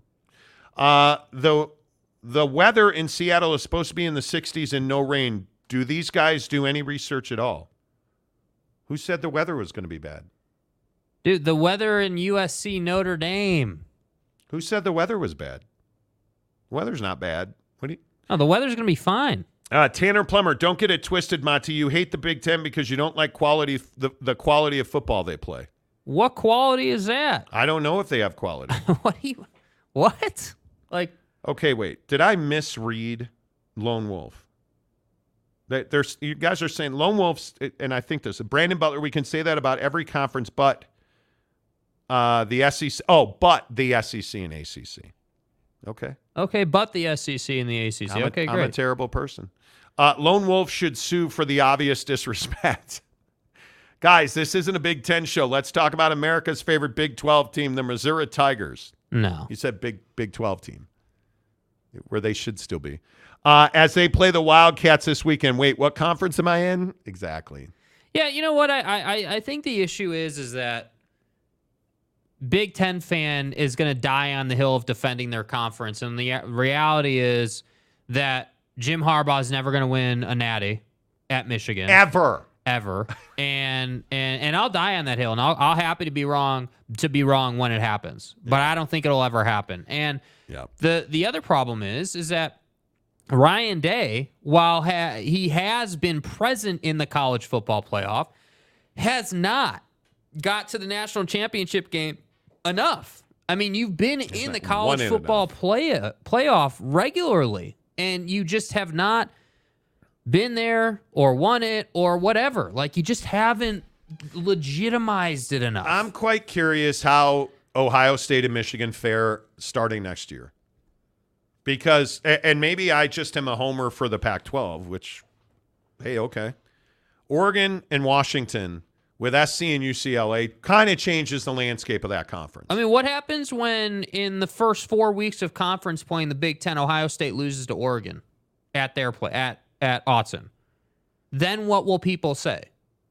I mean, that's like that could legitimately happen. Like, you're talking about absolutely. And so my question is, okay, we're getting two things. The college football playoff is going to expand, but also these conferences and the dynamics within the conference are going to change. So it's going to go one of two ways. We're going to continue to stay in this archaic thought process of, one-loss team or no-loss team is all that matters. Or we're going to change and we're going to say, all right, we've expanded the playoff. Now we have to take a serious look at resume, and we got to really look at these losses. Is it a quality loss? Yes, Texas, it is. Is it a low-quality win? Yes, Michigan and Ohio State, it is. And that's what I think is interesting moving forward, which is why I've been saying all week, Oregon State, Washington State, get your ass into the Mountain West merger, win that conference, and go out and win one big bowl game, and you're in this thing. Like, that's why we've been saying you've got a path here because things are changing. Yeah, I totally agree. The Monty Show, as always, presented by The Advocates. TheAdvocates.com, the best injury attorneys in the business. Guys, things are going to happen in your life. You have to be prepared for those things. When you get in a car accident, did you fall off a scooter? Did you get in a motorcycle accident? Did you get hurt at work? The Advocates are your workman's comp injury experts. And the best part about The Advocates is they don't ever ask you to reach in your pocket and pay them. You don't pay The Advocates unless and until they win your case. You can chat with an attorney for free. It doesn't cost you a penny to chat with an attorney live online right now. TheAdvocates.com. Just click the chat with a lawyer box. And there's no cost, no consultation fees or retainers, and there's no obligation. Chat with an attorney today. TheAdvocates.com. Make sure you tell them you heard about it on the Monty Show. You guys like when I sing, don't you? I think you do. Hit the high note. Lee Jensen, not to interrupt, but what time is NBA talk? Did anybody see my guy? Stay hard. Devin Booker last night. Dude, how the Suns look? How damn Phoenix Suns look, boy? Short, dude. He was in full headband book mode last night, dude. Like, he was balling, man. Any questions? No. Oh. Devin Booker last night. Man, I had to turn it off. It was getting too hot. Okay, that's enough. Stop, please. I had to turn it off. I'm telling you, the Suns are going to be good. Yeah. Oh, the Warriors and the Nuggies and The Phoenix Nuggies. Suns. AR-15 in the Lakers. Josh Giddey in OKC. Nobody says that. Reset. My bad. The Suns are going to be very good. Yeah. I think it is going to be an all-out brawl to get into the top 5. And I think teams like Josh Giddey and the OKC. Dude, you're going to piss off Salty, bro. So what I have meant to say. Dude, what are you doing? Are you trying to stir up my guy here, man? And pardon me. See what happened the Suns are going to be very good. Are the Clippers a top 5 team in the West? Are the Lakers they have Austin Reeves, so of course they are. But are the Lakers a top 5 team in the West? Are the Warriors with broken-ass Chris Paul a top 5 team in the West? First team all injury report is not top 5 in the West, dude. Come on. My bad. Come on, dude. Salty says, don't go there, Jake. We're playing nice. Yeah, dude, I'm not trying to go like, hey, I didn't say Josh Giddey today, okay? Even though that's a goated name. I didn't say Josh Giddey today. I took a low-key shot. Absolutely. Who came up with Josh Giddey? Somebody. It might have been. I don't know, but that's incredible. Somebody. Ali says, go Bucks. Jake is lowering his eyebrows. Okay. Derek Roche says, good morning, Cax. What's up, dude? Bro, come on now. Macaque. AAR, the LA Lakers are loaded. Yeah. They are. It was Giddey the jerk. Giggity the jerk. That's right. Oh. Giggity. Josh Giddey. Right. You do. I mean, does he have a restraining order against you? Or does he know that he needs to get one? Like, maybe. It is what it is. All right, let's get to picking some games, you guys. There's several on the docket that I think are huge. Why don't we start with the biggest 2 of the week? Oregon at Washington, where it is going to be beautiful weather and allegedly it's going to be perfect football conditions because we look at the weather and do research. We've never said the weather was going to be bad. Oregon at Washington. Huskies are -3. The number is 67. And I think this is, for my money anyway, the game of the year in the Pac-12. I think it is going to be very interesting to see the way these two come together. It is the first time both Oregon and Washington are in the top 10 in the AP poll. I think it's the keys to the college football playoff kingdom. I think Oregon is legitimately a college football playoff contender. They have the defense. They have one of the best quarterbacks in the country in Bo Nix, who is right on cue playing his best football of his career. I think Dan Lanning has his team absolutely balling out. I don't know how you take Washington to win this game. Yeah, for me, I would agree. You have to take Oregon here. Now, am I going to be shocked if Washington finds a way? No, but my pick is going to be Oregon, and I think it's a close game. I'm going to say 38-35 Oregon. Oregon gets a stop late. That defense finishes it off for them. 4 point. They're holding opponents to 4 yards a snap at Oregon. Yeah, well, that's not going to happen against Washington. In college football, yeah, they're holding teams to 4 yards a snap. You look at Washington. Washington is giving up 5 yards per play. Yeah, that's not good. Yeah, I think this is one of those classic matchups where, much like Texas and Oklahoma, it comes down to execution, and you can't waste possessions anymore in college football. And so, to me, that's why I say everyone wants to talk about Michael Penix's cannon for an arm. I'm telling you, it's not just that. He's going to have to run for some first downs in this game. They will play outstanding defense against Washington. I think third down conversions are going to be an absolute imperative indicator. You're going to have to convert on third down. Mm-hmm. I think, and it's why I love Oregon in this game. I think Bo Nix has been so good early in drives. He is putting Oregon in high leverage situations on second and third down. He has been so productive. He has been so difficult to deal with. His run options have been very good. His disguise has been very good. But the one thing that really stands out to you is that Washington's defense is not nearly as good as Oregon's defense. And Bo Nix has done a very good job pre-snap identifying sets and identifying what defenses are trying to do to him. And I think that's what the difference in this game is going to be. Michael Penix Jr. is a wonderfully talented quarterback, but he's not seen a defense like this maybe in his entire career that he's going to see tomorrow against Oregon. I don't know two answers in this game. How does Michael Penix react to Oregon's defense? And what on earth is Washington's defense going to do to limit or stop Oregon offensively? And I think both those answers are in the negative for Washington. I could very easily see 31 points coming from Oregon in this game. And honestly, if we're really going on gut and instinct, I could see 38-42 points from Oregon in this game, because I just don't think Washington has a defense to stay with Oregon.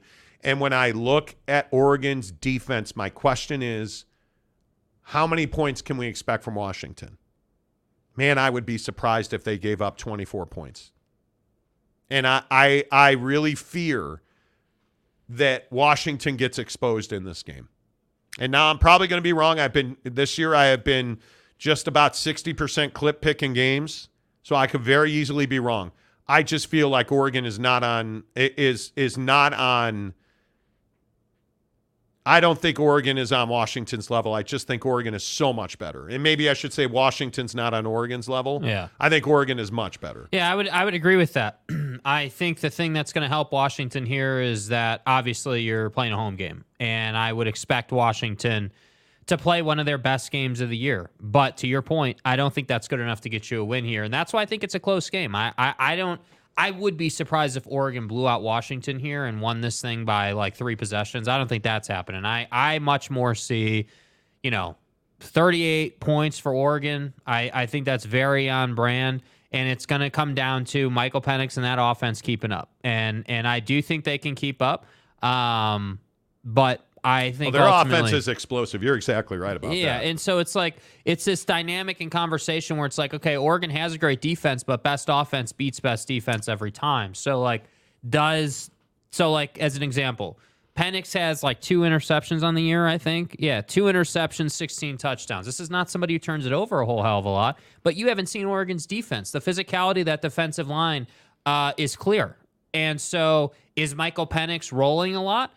Are they going to force him? As an example, Dan Lanning is notorious for making you roll against the grain. So, as a left-handed quarterback, you going to push him? You going to push him out to the right every time? Are you going to be committed to that?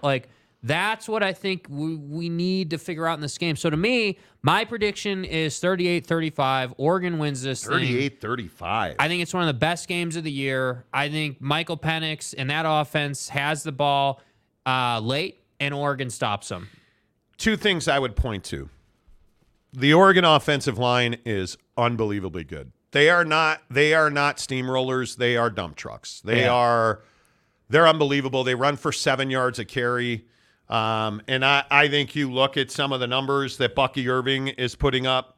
There's a kid named Tez Johnson who's not Oregon's best receiver, but I think depth is going to win this game. And I think the way Bo Nix is performing, I think Tez Johnson is that number 3 receiver that is just going to make plays. And, of course, Troy Franklin's going to get his. I have no doubt about that. This offensive line has given up not 1, not 2, but only 3 sacks this year. Throw out the Portland State score. You're not averaging 51 points a game. You're only at that number because of Portland State. Okay, great. Throw it out. I am telling you right now, this is a 35-point performance out of Oregon. I am rarely over-the-top confident. I was looking at this game last night, trying to find a way to get Washington to 30 points, and I just can't see it. I think it's 35-24 Oregon. I like it. I still think even in that case, it's a great game. Yeah, and I think Jalen McMillan's going to have to be out of his mind if Washington's going to win this game. Because Michael Penix Jr. is going to be in some really uncomfortable spots, and dudes are going to have to make plays on the football for them to win. And I just don't know. I don't know, man. I don't know how and I want to find, like, there's not a matchup in that Oregon secondary where I feel like Washington's just better. I think in the trenches, Oregon's just better. I think running the football, Oregon's just better. I think explosive offense, they're both explosive, but Oregon's just better. Yeah. I cannot find a way to pick Washington. 35-24 is where I'm sticking and staying. And I think Dan Lanning's temperament, as much as I'm not a Dan Lanning guy in terms of how much of a red ass he is and, you know, how the whole Colorado thing went or whatever, like you have to respect what Dan Lanning's doing. And I think a lot of their success is because Dan Lanning has this edge and his players embody that. It's what you said earlier in the week. Dude, that defense is not interested in just beating you. That defense wants to punish you. They want to play a physical, hurt you kind of game of football. And that's what I think that's what I think ultimately wears Washington out. Whether it is 24 points for Washington or in my case 35, that's what's going to wear on this Washington offensive line. The physicality of that defense. And I'm telling you, there will be 3 or 4 big, like, hey, he dropped that dude for Washington type hit in this game. And that's what I think gives Oregon the edge. Yep. NBA Commissioner Salty, what happened to Teddy Wayman? I haven't talked to Teddy in a couple of weeks. Yeah, I'm going to guess he's been busy, dude. He's always busy. Yeah. He's always busy. He's the tile king of Utah, man. Let's see. Let's get some of your score predictions. Drop them. Oregon and Washington in the comments section below. Where do you guys go with this? AAR says UW Huskies crowd noise. Crowd noise is going to be off the chain. But I think when you have a senior quarterback and experienced offensive line, like, this is not an inexperienced Oregon team that will struggle to deal with crowd noise. I love Oregon in this game. Yeah, and 7 yards of carry says the crowd noise doesn't matter. Michael Smith, Nix leaves this game due to a high ankle sprain. I hope not. Coach slips Penix of Viagra, and he comes out rock hard and dangerous. Stay hard. Okay. Joseph Harper, last year's game was 37-34 Huskies at Oregon. Wouldn't be surprised to see the same result this year. Man, I just think Oregon's gotten better. Yeah. I think Oregon's gotten better. Bo Nix has undoubtedly gotten better. Yeah. Real question, what quarterback throws more picks, Old Nix or Old Penix? I don't think Nix is going to – Nix will not be in the position to turn the football over. I think who's ever trailing. That's just chase the lead in this game. Yep. Chase the lead in this game. On a serious note, Oregon-Washington game could be like West Virginia-Houston, where whoever has the ball last wins. Very much could be. Yeah. Very much could be. AAR says Oregon Ducks will not run effectively versus the Huskies. I totally disagree. The Ducks offensive line, they won't get 7 yards of carry. The Ducks offensive line is unbelievable. Even if they're getting 4 yards of carry, it's over. Because you're staying on schedule with the chains. You in that case, and again, play calling as usual decides a lot of football games. But if you're running 4 yards of carry right out the gate, you're 2nd and 6, 3rd and 2, like, you're in a great place. And you're not, like, I don't care how good your defense is at Washington. If the Ducks are going to be 3rd and 2 all day, this game's over. You cannot allow them to be in 3rd and short regularly. When you watch this game, you pay attention to the Oregon Ducks offense and where they're at on 3rd down. If they're 3rd and 5, 3rd and 7, Washington will be in a much better spot. Yeah, you cannot be 3rd and long. Neither one of these teams, and everybody talks about how explosive their offenses are, you guys. I'm telling you now, it doesn't matter how explosive you are when the defense can cut off half the field. Yeah. So we can all sit here and talk about, the fact that, hey, they only scored 31 on Arizona. On the road, okay. You've scored 59, 41, 43, 56. But this is by far the best team they've played this year. Yeah. And I think one of the bigger questions is, how much are you going to be able to run the football? That I think that's a huge question for Washington. And you're not going to get guys. I don't think you're going to get massive performances on the ground. That's just not what their offense is. Washington's offense, and granted, you had losses before. the season even started. You lost probably your best running back for certain. But Michael Penix Jr. has been the center of this offense. He's rated 200, man. Like you look at his rating, 16 touchdowns, 2 picks. You're never going to be centered on the run when he is your quarterback. And Adunzi and you look at Jalen Polk's numbers, he's averaging 18 yards a catch. Yeah. Man, like this offense prides itself on throwing the ball. Tanner Plummer says Oregon 35-24. NE says Oregon 42-21. Tarrant County Boy says Pat Boren. Okay. William De Silva, Oregon 41, Washington 28. Wow, so there's a lot of Oregon winning. Brandon Butler, Washington 35 or Oregon 30. Wow, there's a win there. Roche says 41-37 Oregon. Katie Rader, Monty, now hold on. You rag on Texas Tech and Texas Tech's defense. The defense had Oregon way behind and the game in position to win. They did. I don't disagree with that. And I think what have we talked about with the Texas Tech Oregon game? I think Lubbock's one of the more difficult places to go and win a game. Mm-hmm. And I think Oregon built character in that win. So I think there's a certain level of pride for Oregon when you're playing Washington. With all due respect to Texas Tech, and I'm not even saying it's about Tech versus Washington. It's a different game. It's a different game for Oregon. It's Washington-Oregon is by far a bigger rivalry than Oregon-Texas Tech. I think Texas Tech's defense, my issue all year has been play calling. And I always point to the Wyo game. Why are you jailbreaking Wyo's offense in the fourth quarter and overtime? They hadn't been able to throw on you. Why are you blitzing them? Yeah. The play calling on defense has been what I've ragged on. I mean, they're talented. It's what I say. Like, you have a guy like Caesar at Houston. It's play calling on defense. It is. No. Katie Rader, I'm not playing your game today. No, sir. I'm kidding. Good to see you. 41-37.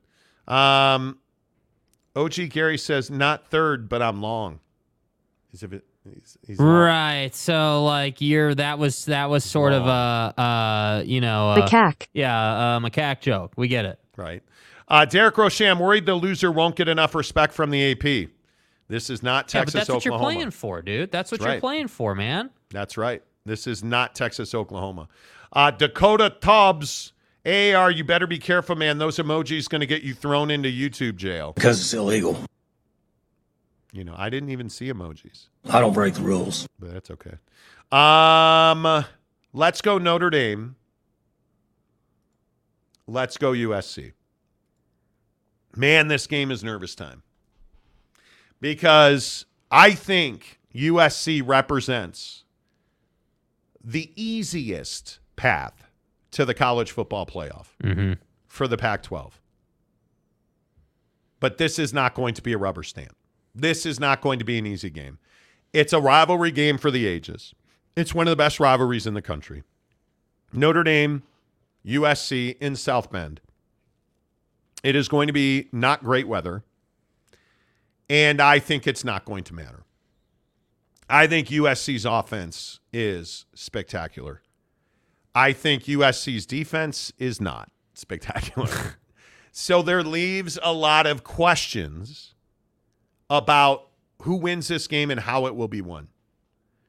I think Sam Hartman is a quarterback that is capable of doing anything that you need him to do. And I think when you look at the way that they have played on offense, Sam Hartman's been what's right with Notre Dame's offense. Sam Hartman, in my opinion, is the guy that is the heart and soul of this team. He's a transfer, and he's a captain. And that beard is all you need to know. That's a good-looking beard. I'm for real. And he backs it up. That's the thing I respect about Sam Hartman. But the question is Sam Hartman's heart and soul enough alone to keep Notre Dame in this game? And I just think the answer is no, he's not. Because he's not the explosive quarterback that Shedeur Sanders was. He doesn't have the outside talent that Shedeur Sanders has. Right. But he is going against that USC defense. What do you expect from Sam Hartman tomorrow? Yeah, I mean, I think it's going to take his best to win this game. I think that you can't have any missteps on offense if you're Notre Dame. And I only say that because you're playing a defense that, again, as we've said 100 times, is not good. And you need to take advantage of that. If Notre Dame's going to win this game, they got to score at least 30 here. I'm terrified. I'll be honest. I'm terrified of this roller coaster they're on. First 3 games, you're 40 points plus as an offense. Last 3 games, you're 18. You're struggling. Like, that's not good enough. And against USC, I think you're going to have to score 30 to be in the game. And to me, that's what I'm worried about is how do you go about this? Yes, their offense is capable of putting up 30 points. There's no question about that. But do we see that offense? Does good Notre Dame offense show up, or do we get terrible Notre Dame offense? That's what I don't know. So at a home game against USC, weather's a little iffy. Yeah, I would expect the good offense to show up. I would expect Bulldog Audric Estime vibes to show up. I would expect Mitchell Evans, number 88, the tight end, is going to be critical here. That's the offense that needs to show up because you didn't throw the ball to Evans against Louisville nearly enough, and that cost you heavy. But in a gutty win, who did Sam Hartman turn to against Duke? Well, he turned to Mitchell Evans. And I think you know what you have in Chris Tyree. I think Rico Flores is a kid that is emerging every single snap he gets. But my 2 questions are you committed to throwing the ball to the tight ends, and are you going to throw the ball to the backs?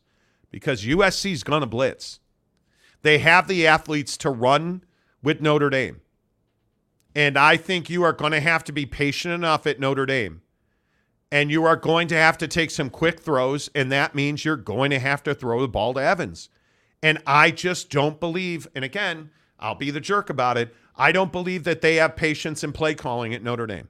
And it's something against Louisville that really reared its ugly head in that loss, where you just did not call the right play at the right time, and you did not push the right button, and you, in my opinion, wound up killing yourself over it.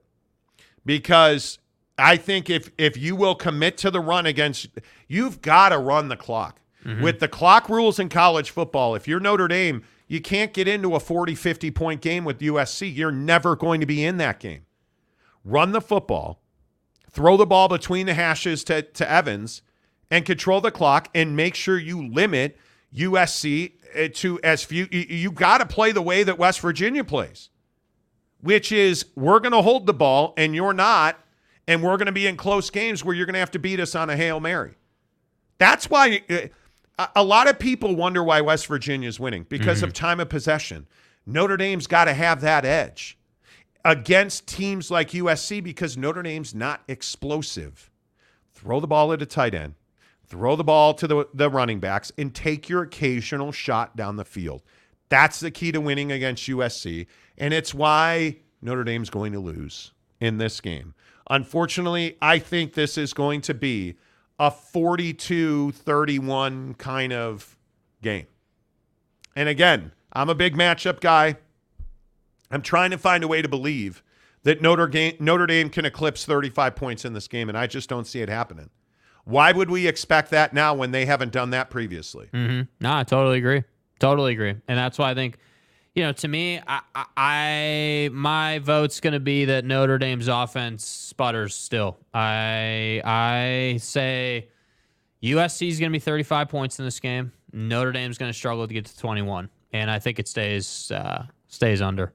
All right. Kim Coulter says, off to play golf here in Lubbock. Hit them straight. Let's go. Let's go. Let's go, Kim. I appreciate that. $100 to your Advocates cause. Oh, man, I appreciate that. Appreciate you, Kim. The Advocates, you guys, and I think you probably know this because I've really tried to hit it every single day on the show. The Advocates are raising money for homeless kids to have Halloween costumes.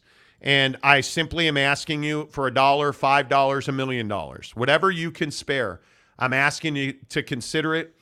Hit them on Venmo. Advocates donations on Venmo. If you're on YouTube with us, there it is on the screen. Screenshot it. Send it away, please. In the memo section, if you could put the Monty Show Halloween, that'd be great. Or just put homeless Halloween, whatever you're comfortable with. We always appreciate you shouting out the show. But whatever you can do, $1, $5, whether you've got $1 million, whatever you can do. Let's give some homeless kids 2 hours of fun. And let's take the load of their life off their minds. That's what we're after here. Because, again, not to rail on this, but homeless kids struggle more than the average kid struggles. You have homeless kids that don't have a wide array of wardrobe, so they get picked on for the clothes they wear. A lot of times, homeless kids don't have the ability to take a shower every day, so they get picked on for that. A lot of times, homeless kids are not as socially adjusted as other kids are. So they don't have a lot of friends. So on a day like Halloween, when all the other kids are out running around in their G.I. Joe, Power Ranger, Batman, whatever your choice is of costumes, you have a homeless kid that probably doesn't have a costume and probably may not even get to trick or treat. Let's give him a costume. Let's get him the white chocolate Reese's peanut butter pumpkins. Let's get them the Snickers bars so they can go to school with candy, so that they can feel normal for a couple hours and then have a great Monday. Donate to the Advocates on Venmo. Advocates donations. Let's give some homeless kids some Halloween costumes. Tell them you heard about it on the Monty Show. OG Gary, Notre Dame is going to sun USC. Really? So am I the only one that thinks that Notre Dame's got no shot here? I don't see it. Shouty, anybody notice it's the 13th? Why bring it up? Joseph Harper, USC 28, Notre Dame 27. Man, I would love that. Jeremy Callahan, what's up, Jeremy? Against the USC defense, should be able to score 100. Man, N.E., I hope you're right. Notre Dame 31-28. It would be embarrassing for Lincoln Riley to lose this game, in my opinion. Mike Smith, Notre Dame is evil, and evil will not prevail this weekend. Okay. Brandon Butler, I feel like Notre Dame versus USC feels like Utah versus USC's game last year. It very much does. Cispro, Notre Dame needs to control the clock. Keep Caleb on the sidelines, too. Yeah. Absolutely right. Yep. 100%. 100%. Notre Dame's going to need some help from J-Man this weekend. God will rain down tears for the end of USC's in God's playoff name, chances image, and likeness. Then we will be talking if Notre Dame is overrated. Joke's on us. Both teams are. God will rain down tears for the end of USC's playoff chances. Notre Dame, our mother. Mike Smith, Friday the 13th. That explains the random black cat leaving dookie sticks on my back porch. Mountain Mama, baby. OG Gary, Notre Dame's going to sun USC. Okay. Daniel Dixon, good morning to you. West Virginia lost yesterday, LOL. Yes, they did. Mike Smith, I wonder if Notre Dame would ever allow the band Ghost to play on campus. Don't do it. K. Nurin, BYU 24-17. We'll get to that in a moment. Commissioner Salty Drunk, I cannot access Venmo down here, guys. If I donate to the program, can you forward it to the cause? Of course. Appreciate that, Salty. CE, USC will give up 300 yards on the ground alone. Man, Audric Esme, I'm curious how healthy he is. Daniel Dixon, USC 14, Notre Dame 3. Well, real barn burner here. Outside the box. Robert Fowler, Monty, I got a question for you. Can college football games be flexed? Can game times be changed from, yes, week to week, or are they set in stone? No, they can be flexed. Absolutely.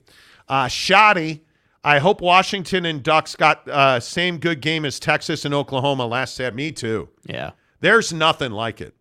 There's absolutely nothing like it. BYU at TCU, Fort Worth. How about TCU, a 6-point home favorite, 52.5, 230 on ESPN. Right away, your read on this game is what? 28-17, BYU. Whoa! TCU's going to turn the football over in this game. Yeah. Really? I think TCU's going to turn the football over in this game. I think BYU's got 2 touchdowns off of that. Defensive or otherwise, I'm not sure. And I think Cody Epps is going to have a coming out party. I hope Cody Epps is healthy. I love my guy. NFL prospect, there's no doubt about it. I think this game is massive in the grand scheme of things for TCU. And I think BYU is in a position where you feel like, or at least I do, I feel like BYU is in a position where if everything breaks right, if everything breaks right, BYU could be in a position to play for a spot in the Big 12 championship game. Now, Oklahoma is the big question mark there because Oklahoma's schedule, UCF, Kansas, Oklahoma State, Bedlam's that week where you just don't know, but I think Oklahoma's so over the top better. West Virginia, BYU, at BYU. Can BYU beat Oklahoma at home? Well, to accomplish that, they're going to have to beat TCU this week. BYU is going to have a chance to win games of consequence that could put them very near the top of this conference. And it starts tomorrow in Fort Worth. Yeah. Here is my question. And I think this is the question that we will ask every single week. Who's going to be the breakout star for BYU? Because, again, I tell you, I look at the win over Cincinnati, and Cincinnati may not be a world beater, but they're not the easiest team to contend against. LJ Martin has to get 20 carries a game. I'm begging. A-Rod, I'm begging you, the offensive coordinator of BYU, I am begging you to give LJ Martin 20 carries a game. You have to. And I'm asking you to throw him the ball 3 to 5 times a game. Excellent strategy, sir. You will win more than you will lose because you have wide receivers. Chase Roberts, Darius Lassiter, Isaac Rex is having an unbelievable season. And I truly believe you add Cody Epps into this mix and Keanu Hill, who's contributing already. You have a dynamic offense with a quarterback capable. Now, I'd love to see him be more efficient and accurate with his passes, but Keaton Slovis is doing the job. If they win in Fort Worth this weekend, you cannot convince me that BYU will not be in every single game they play, and that Oklahoma game in Provo is going to be gigantic. But again, it all starts against TCU. And I am with you. I love this BYU offense. I like what they are doing. I have had all my questions answered by Jay Hill in the BYU defense. I love Max Tooley. I love Ben Bywater. I love Jacob Robinson. I love the back half of this defense. They're playmakers. They're ball hawking. They're physical up front. I have no doubt BYU will get after a freshman quarterback's ass. How many points will BYU score in this game? I think that's a big, big question mark because they have been at times erratic when it comes to the final score offensively. 35 against Cincinnati, just 27 in Lawrence against Kansas. Okay. 38 at Arkansas. 41 against directional Utah. And 14 against Sam Houston. So is this a 20-something or a 30-something offense? Well, it turns out in the bigger game against better opponents, they're a 30-something offense. Mm-hmm. And if BYU scores 30 points, I have a hard time believing TCU with a freshman quarterback can do the same. Yeah, and I just think that TCU's offense reliably has been underwhelming. I mean, there's just no way around that. I mean, you haven't been the same guy in a sense. And so to me, I just think it's asking a lot for a freshman quarterback to come out here against this BYU defense and have a big day. I think when you talk about Jay Hill, his guys are always prepared. They're typically in the right spot, thinking about the right thing and looking to execute their job. And to me, when a defense plays disciplined football, that's what leads to turnovers and being in the right spot just to have the opportunity. It's why Max Tooley has as many interceptions as he does, because he's in the right spot doing his job. So to me, I think the BYU offense is going to have a nice day. But I think the BYU defense is ultimately going to be the undoing of TCU because I just think that you're going to turn the football over. That's going to give it right back to Keaton and the boys, and they're going to take it down the field. and there's nothing you're really going to do to stop them. I would love to see BYU come out in first quarter and get ahead 14 points. I'd love to see them just take control of the game, but we'll see. But, yeah, I would say 28-17 BYU. I think that's pretty comfortable. 31-21 BYU wins the game. And I feel really strongly about that. I think BYU's got everything in front of them. The only game on their schedule that I think is in question is Texas. I can't see them going to DKR and competing. I want to. I just can't see them going down to Austin and winning a football game. Not against you don't have a Taysom Hill to jump over DBs. Not against this Texas team. They can beat Oklahoma. I believe that. They can beat Oklahoma. You look at what's in front of them. Their two toughest games are Texas and Oklahoma. They're not going to beat Texas. Can they beat Tech in Provo? Yes. Can they beat West Virginia and Morgantown? It's tight. It's a pivotal game. They can beat Iowa State. They can beat Oklahoma. And then they got to go to Stillwater. BYU is going to have every opportunity to be in the mix for the Big 12 championship game. They just got to win games. Yeah. They got to have a result on the field, period. And I know that sounds crazy, but we'll see. NBA Commissioner Salty Drunk. Have a great weekend, guys. It's 3:15 a.m. here. I'm off. Oh, man. Sleep well, my guy. Appreciate you being here. See you, dude. Kevin the Destroyer, BYU in Texas, October 28th. I want it to be a game, but I can't do it. No. I can't do it. Texas is clearly a better team. Dakota Tubbs, BYU going to hit their over on wins for the season this weekend. Still can't believe Vegas had BYU only winning 4 games this year. Felt like free money when I took the position. And about to be right. I would agree. Matthew, Farmer, Bailey is going to run all over BYU. Let's find out. We'll see. Let's find out. I think TCU, unfortunately, is one of the most disappointing teams in the Big 12. We knew they would backslide a little bit from their run to the national championship game. No doubt about it. But this far, that's surprising. It's a lot. That's surprising. BYU in Texas, yes, October 28th in Austin. Robert Fowler, not going to be much of a game, 35-17 BYU. Wow. Matthew Farmer, Slovis, I think you mean, it's going to fold. He won't. He has had opportunities to do that. There you go. Slovis, I can't type. And he hasn't. He hasn't folded. Daniel Dixon, Iowa State going to surprise more people by winning more games. Yeah, very well could be. Take. And you got to respect what they've done. They need to win on the road now. They need to win on the road. Certainly they need to win on the road. O.G. Gary, I said before the season started, I expect BYU to win 6 games. Dakota Tubbs, Iowa State plays football? No, they don't. Is that true? We may have to go short in a couple cases. Are you sure? He's the best running back that no one knows. Well, listen, I don't disagree that the issue is you can't run your way to wins, in my opinion. Not this way. And if we learned anything about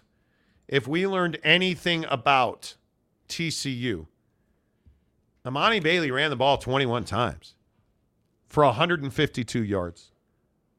Average 7.2 yards a carry. And you got blown out. Yeah. You got blown out. You're not, this TCU team is not built to run for wins. Mm-hmm. You have to have quality quarterback play. Your freshman has to be better than he was last week. And a freshman's going to get better every rep, every single rep. Full week of prep, full week of film, full week of preparation that he has never had before.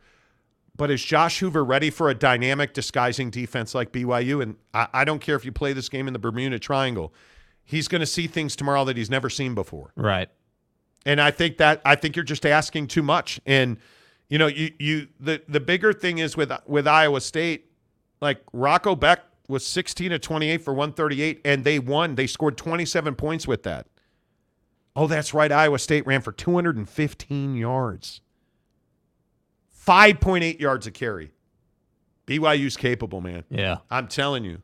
And BYU is not to be trifled. If BYU starts running if LJ Martin's averaging 6.2 yards a carry, good luck, because Keaton Slovis now has real weapons that are established. Yeah. So that's why I say, like, if you're BYU, come out, establish the run some play action, and let's go on about our business, because you know it's going to be there. You know it's going to be there. I mean, hell, losing to Iowa State 27-14 and you're running the ball that way, what does that tell you? Well, that tells me you don't have much of a passing game, and you sure as hell don't have much of a defense. And I just look at the way Iowa State came out in the third quarter, and the Abu Sama run that broke TCU's back. TCU never recovered from that. Yeah. And if you're going to give that to BYU, and you're going to allow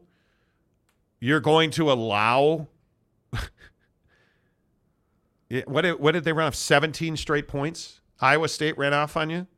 You can't have that. Yeah. You can't have that. TCU is going to have to prove who they are and where they are.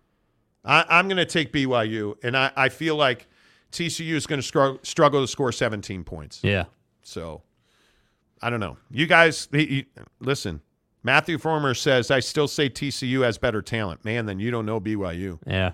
BYU's defense. And we're not BYU fans, we're dude. Not. And don't roll that out here, because we're not. We're not. We are not. Yeah. All right. Let's go Oregon State, UCLA. Because, Jake, I guess my question here is, does UCLA, and I said this the other day, and people thought that I was high as a kite. Right. Promise you I'm not. Right. Isn't UCLA a dark horse for the Pac-12 championship? And I think they are, and I know people think I'm nuts. Mm-hmm. But tell me again that UCLA is not a dark horse for the Pac-12 championship. Yeah, I mean, I think that UCLA is in a situation where they're a really physical team. You know, the defense is dialed. You know, I look at the quarterback play, and it's really good. Dante Moore is having a season, and obviously, you know, losing DTR that's big shoes to fill. So I mean, he's having a good year. But the whole thing about them being a dark horse is just simply that they're a physical team. They very much have the I want to run you over, you know, I want to hurt you on defense type style. And so when I look at a UCLA Oregon State game, and UCLA is at Oregon State, like, this is not going to be some easy win for UCLA. But a dark horse team should go out and handle Oregon State. The only problem with that is DJ Uiagalelei is playing really good football. And at Reser, I'm inclined to take Oregon State because of that. I look at DJ and I look at what he's done, and you're talking about a team that's got 21 points on Utah's defense. And I know Utah's got offensive issues. I know that's a good team, generally speaking, but against that defense, to put up 21 points is pretty good. And you look at some of their other performances, like Cal's a physical team. Now, they're not a good team, right? I'm not saying that Cal's a world beater, but you're talking about on the road putting up 52 points. Like, Oregon State's offense is good. And so the question's going to be, who plays better, DJ Uiagalelei or that UCLA defense? Because ultimately, Reser, I think you have to take DJ. But if UCLA is going to be this dark horse and they're going to make some kind of run, they have to win games like this. And I look around college football, and there are a lot of opportunities where a ranked, number 18 UCLA is playing number 15 Oregon State, and you're like, okay, well, who's going to edge? And so I'm inclined to take DJ in the offense over UCLA's defense. And I think when you compare UCLA to other teams in the conference, dude, you throw UCLA up against SC November 18th, like, that's going to be a war. That is going to be an absolute war. And don't tell me that UCLA is not in that game, because I think they are. So, yeah, UCLA is a dark horse to be in this conference, but it starts with going to Reser and beating Oregon State. So to me, yeah, they're a good fit to be a dark horse, but they're going to have to execute on the road in a tough environment.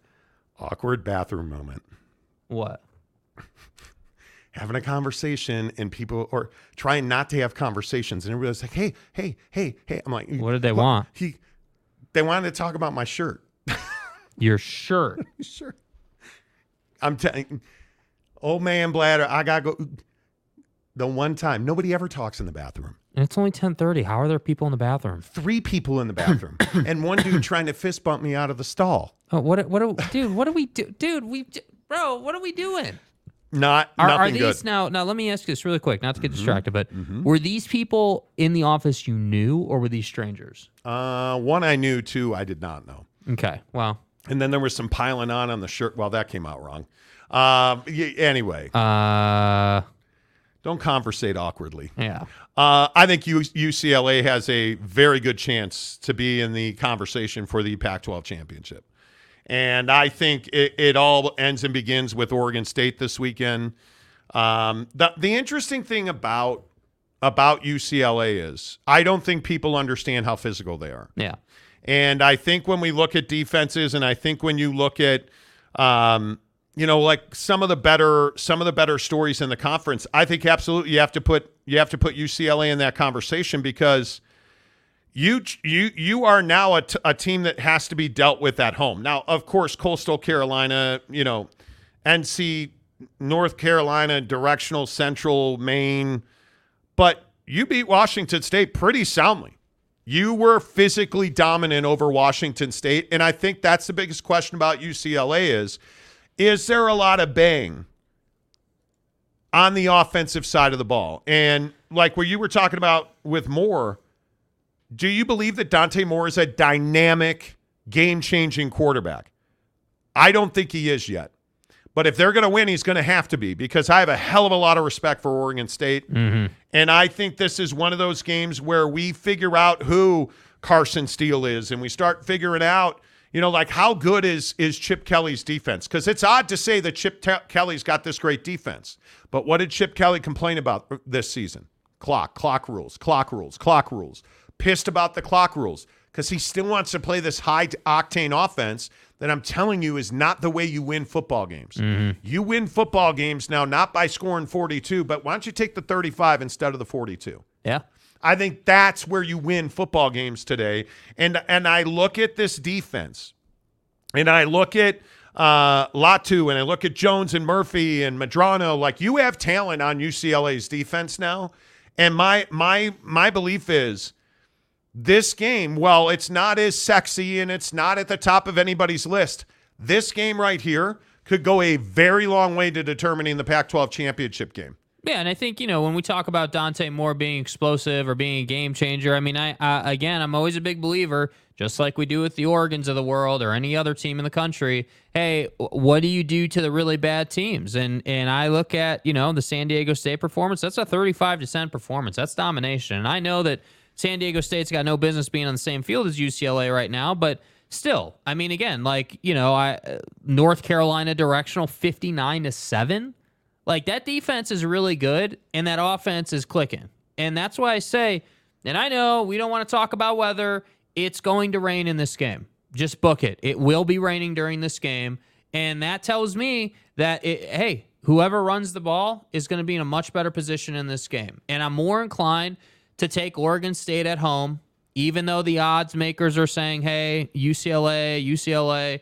I'm telling you, do not be scared to say, hey, it's at Reser, bad weather game. Oregon State's got that defense, and all DJ's got to do is be reasonable in this game for them to win. That's what I think UCLA's problem is here. There is no question in my mind that DJ Uiagalelei is going to be the reason they win or lose this game.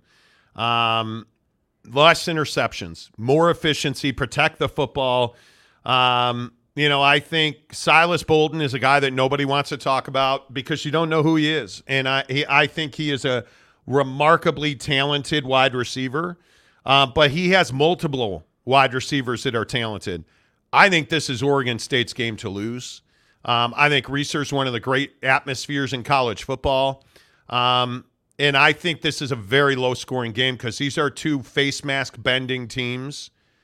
I think this is somewhere 20-17, and I think you have to favor Oregon State in the game. Yeah. I think it's 21-17. I'm going to go with Oregon State. Yeah, I think that. Yeah, I want to say Oregon State gets to like the mid-20s. Like, I feel like that's going to be tough. I feel like they've been rolling. I feel like we're, like 24, 24 points for Oregon State feels right to me because you're at home. So you figure, okay, you're going to be at least 14 points, no problem, because you're at home. So you figure another 10 if they're playing well. So I like 24-17. Yeah, I think, just kind of like what you said. A few more points for Oregon State. Uncle Filthy. OSU's going to stomp them. Go. Or brackets beaver emoji. Okay. Derek Roche, are you saying BYU isn't inconsistent anymore? Oh, I think they are. What did I miss up here? Robert Fowler. Totally agree with you, Monty. UCLA is a dark horse. It all depends in how Moore plays. That being said, being in Corvallis and what the Beavs did to Utah can't go against them. 24-17 Beavers. I'm with you. Yeah. Hundo P. Monty, I'm a BYU fan, Katie Rader says. They have ostracized and held back for years. They are the only ones of the first four that I am happy to Big 12 added. I am pulling for OSU and Washington State for the same reason. Okay, I got respect for that. Dakota Tubbs, gotta love random office bathroom banter. 9 times out of 10 you do. Oh, yeah, not water cooler talk, crapper talk. Piling on in the bathroom, okay. Quite literally. Stop. Kyle A., are you guys still doing your show at the Maverick Center? We are not doing our show at the Maverick Center. We are in we built a 86-story office tower just so we could have a very high view. For real. We're on the second floor in an office building, and it's lovely. Beautiful windows. I love it. Yeah, Absolutely we're on the second floor like Russell Wilson. You know? Yeah. My name is Luca. What did he ever do to you? What do you mean? Did he hurt you? Jaron Eccles, do you guys think AI will affect sports gambling in the future as it gets smarter and smarter? There's no question. Certainly. On both sides of it. Gamblers will use it to project, and books and casinos and, line makers will absolutely be using it for modeling. There's no doubt about it. Mike Smith, Beavers will be dancing in the rain. That sounds like a rom-com. Richard Salino, Oregon State is different at home. They are. Yeah. They are. Shouty, thanks for the morning show, Monty. Afternoon show. I can't chat with anyone because it restricts us from chat. Okay. Well, I appreciate you being here, man. Mike says, save the Pac-12. Ha, ha, ha. Well, you try. You do try. All right. Let's switch gears. I think, and I guess here's, where do you want to go here? Because there's a couple places I want to go non-sports related today. Okay. Do you use self-checkout? This really, really pisses me off. It grinds your gears. Here on the Monty Show, you know that we use self-checkout at buckedup.com when we use the promo code Monty20 to save 20% off at checkout. Right now in the description below, you guys can get a sample pack and a free shaker, and you can make any color combination of the shaker you want. Go get your pre-workouts. Go get your collagen peptides. Go get your endurance. Go get your BAMFs and your LFGs. The best workout supplements in the business. You know that's what Bucked Up's all about. Because Bucked Up uses elite ingredients to make elite products that do exactly what they say they're going to do. High stim, low stim, no stim. They've got it all for you. They want to give you 3 free samples and a free shaker. And again, not because they're partners of ours, their shakers are the best. They have a post with the blender ball attached to it so you don't lose it down the disposal like certain people. I love the Bucked Up shaker. It is the best by far. Go get one free. Cover it after your beeves. Cover it after your pew-pews. Go get it right now in the link below. In the description, you can get yourself a free Bucked Up shaker and 3 supplements. Go hook it up. Buckedup.com, the official energy provider of the Monty Show. This annoys me to no end. I hate self-checkout. Now, I need to disclose, I used to be a checker at a grocery store called Jewel Food Stores. Bet you weren't expecting this one. I was a cashier at Jewel Grocery Store in Chicago for many years. One of the best gigs I ever had. Paid weekly, union, got benefits, job security was awesome. I specifically do not use self-checkout because I believe in employees and I believe in the unions. And I believe that self-checkout is causing violence at Walmarts. There has been technology advancements in self-checkout. Right. And apparently at Walmart, they have the ability to, through weight and through digital scanning of how many products are in a certain area, they know whether you scan the product or not. And it freezes the machine and, as you know, flashes a light. Multiple Walmarts across the country have reported attacks on employees over frustration with the self-checkout machines at Walmart. And as you can see, I'm going through some shit right now. Why are you? You're a self-checkout guy.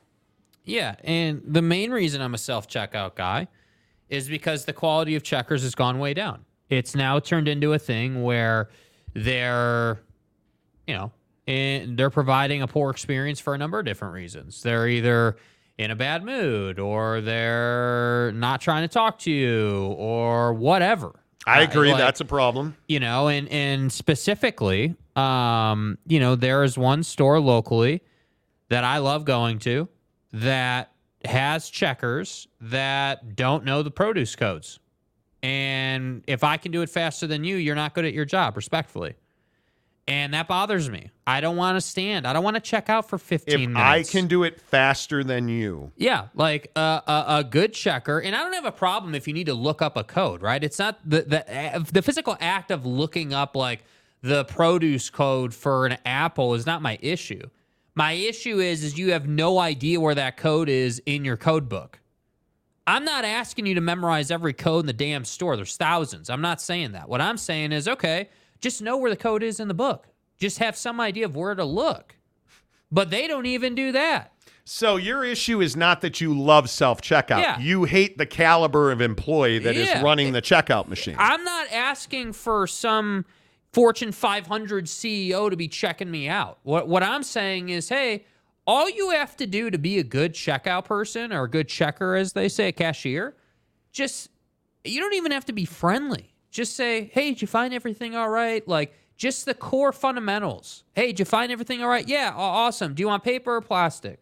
I want paper today. Hey, would you like your meats in plastic? Absolutely. Thanks so much. I appreciate it. Do your job. Move along. It's not that hard. But when I got to stand there awkwardly and look at the people behind me in line while you're looking for some 4-digit number in a code book that you have no idea how to read, that's not a fun experience for me. No, I don't disagree. And so that's why I wind up in self-checkout. But I also think that's the issue in fast food. That's the issue. Totally. But I won't go to self-checkout at Costco. Costco has self-checkout. Costco, though, is smart. Typically, Costco has adults checking you out. Most, yes. Right? Yes, their customer-facing employees are highly scrutinized, and the checkout experience at Costco is much quicker. And yet the self-service, self-checkout line at Costco is miles long. I've never understood it. Yeah. And I don't know. I probably overthink it. I'm just not that guy. Well, I do think there's something to say for like this conversation around the low-end job as a young person disappearing in our country. The low-end job. Well, think about it. Like the checker, the fast food worker, like that lower-end job that we all had as youngsters is disappearing now, right? Now, in California, you'll get paid $20 to flip a burger, and that's fine. I have no problem with that. But where are kids going to for work now? Online. They're fine. There are more ways to make money without leaving your house than there's ever been. And so you're seeing fast food workers are now middle-aged, unemployed people. Yeah. And you look at Costco, look at the median age of the Costco employee. It's not young. And this is my problem with Walmart. Like, I think Walmart as a corporation is amazing. But they make some decisions that drive me nuts. Like, why do you have old people checking receipts at Walmart? Well, the obvious answer is, we're trying to limit theft. Right, but the issue is do you guys understand that at Walmart, there's a whole viral craze of refusing to show your receipt at the front door because they cannot hold you there and they cannot make you show them your receipt because it's not a membership or club. At Costco, you have to show your receipt because it's part of your membership terms. Yeah. So there's all these people that get into these physical altercations with Walmart employees, to which I say, well, if you're the one doing that, you're an asshole. Yes. Right? But I think Walmart puts their employees in terrible positions. But I just think we've fallen into this cycle in society now where retail theft is sky high, right? And so we have old dudes at Walmart getting beaten up over self-checkouts and receipt checking. Yeah, and not that it's an excuse, but I think the market conditions right now are fueling it. I mean, you're talking about things being really expensive. Everything from a box of cereal to whatever. Consumer goods are more expensive. So when consumer goods are more expensive and we have social media telling you that you can go to Walmart and just take whatever you want and they can't check you on it, what do you expect to happen? And then, to your point, you're going to put old people at the checker position? What are we doing? Yeah. I mean, that's the issue. Yeah, I just think it's a mistake. And this is why the outrage over malls closing is incredible to me. But this is why I always tell you, too, I don't go to Walmart or Target. Yeah. Well, Target's a different story. Target's a cut above Walmart. No, it's not. Actually, no, it's not. In my opinion, that it's not.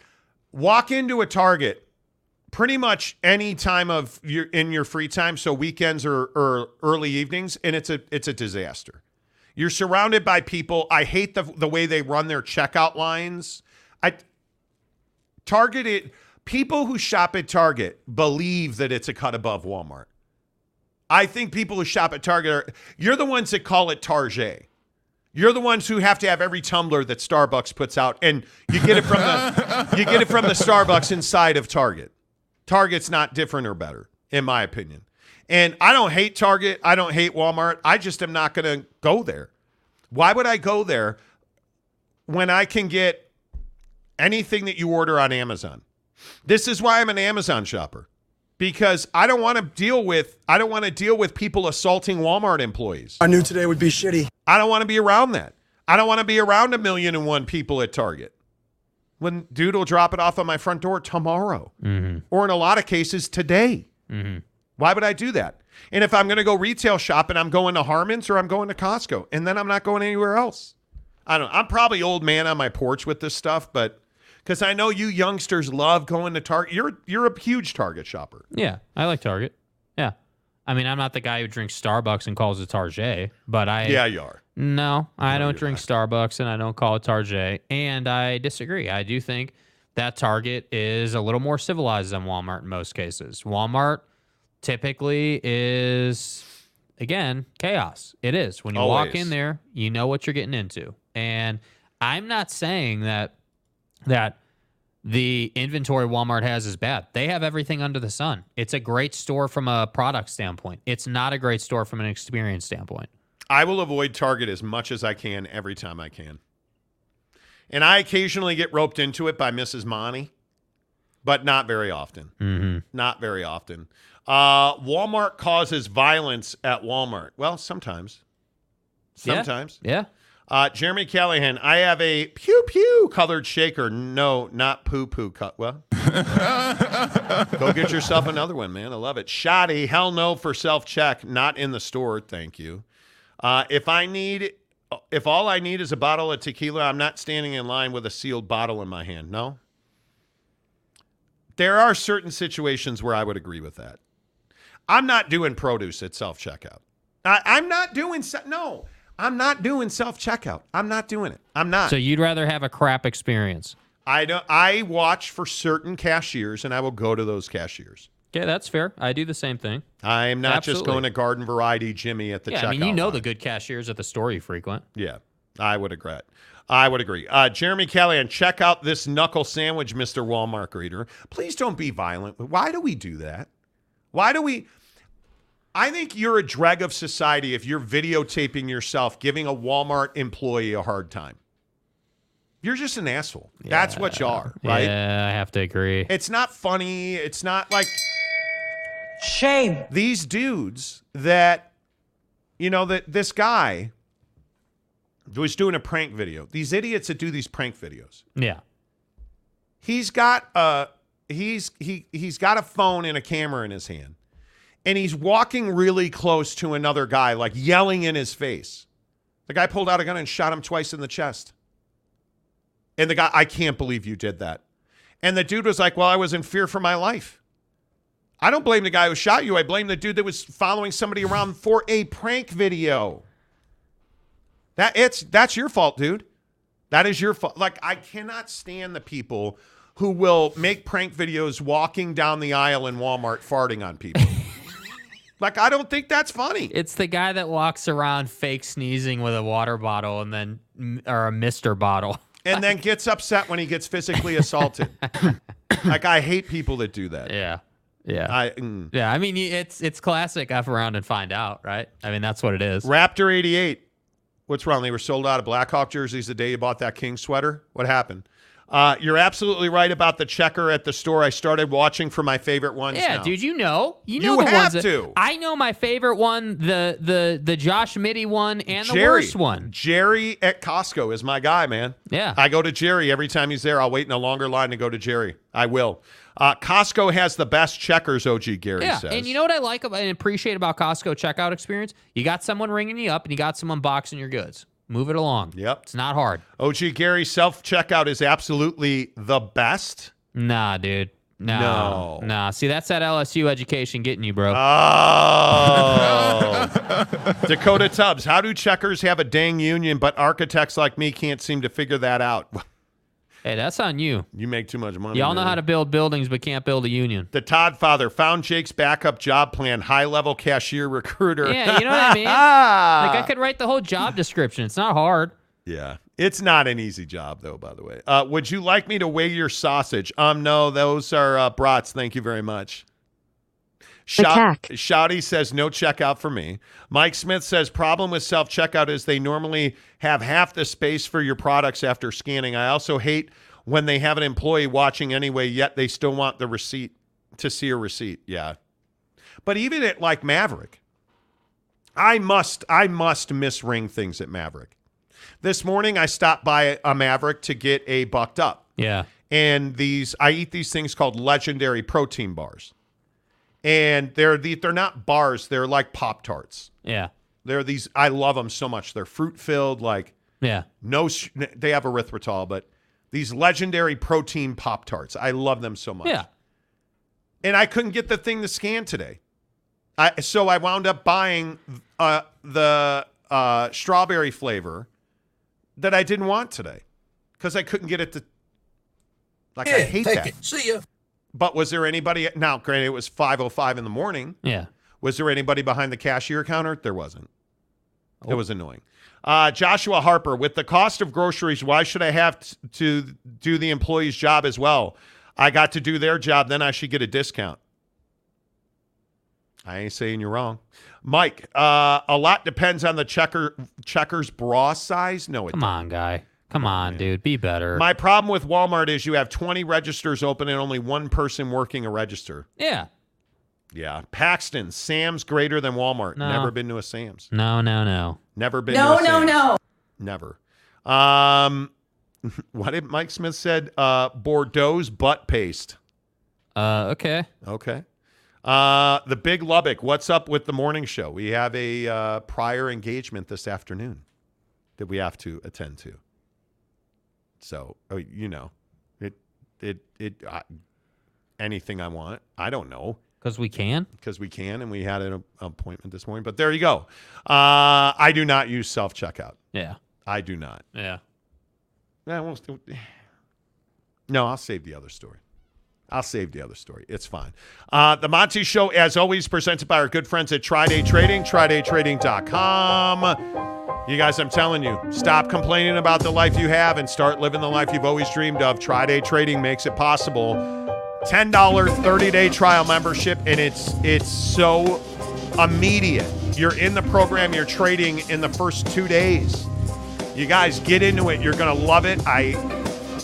Watching Mrs. Monty, I'm so jealous I didn't do it myself. TriDayTrading.com/Monty. Make sure you tell them you heard about it on the Monty Show. Until Monday, say goodbye, Jake. Goodbye, Jake.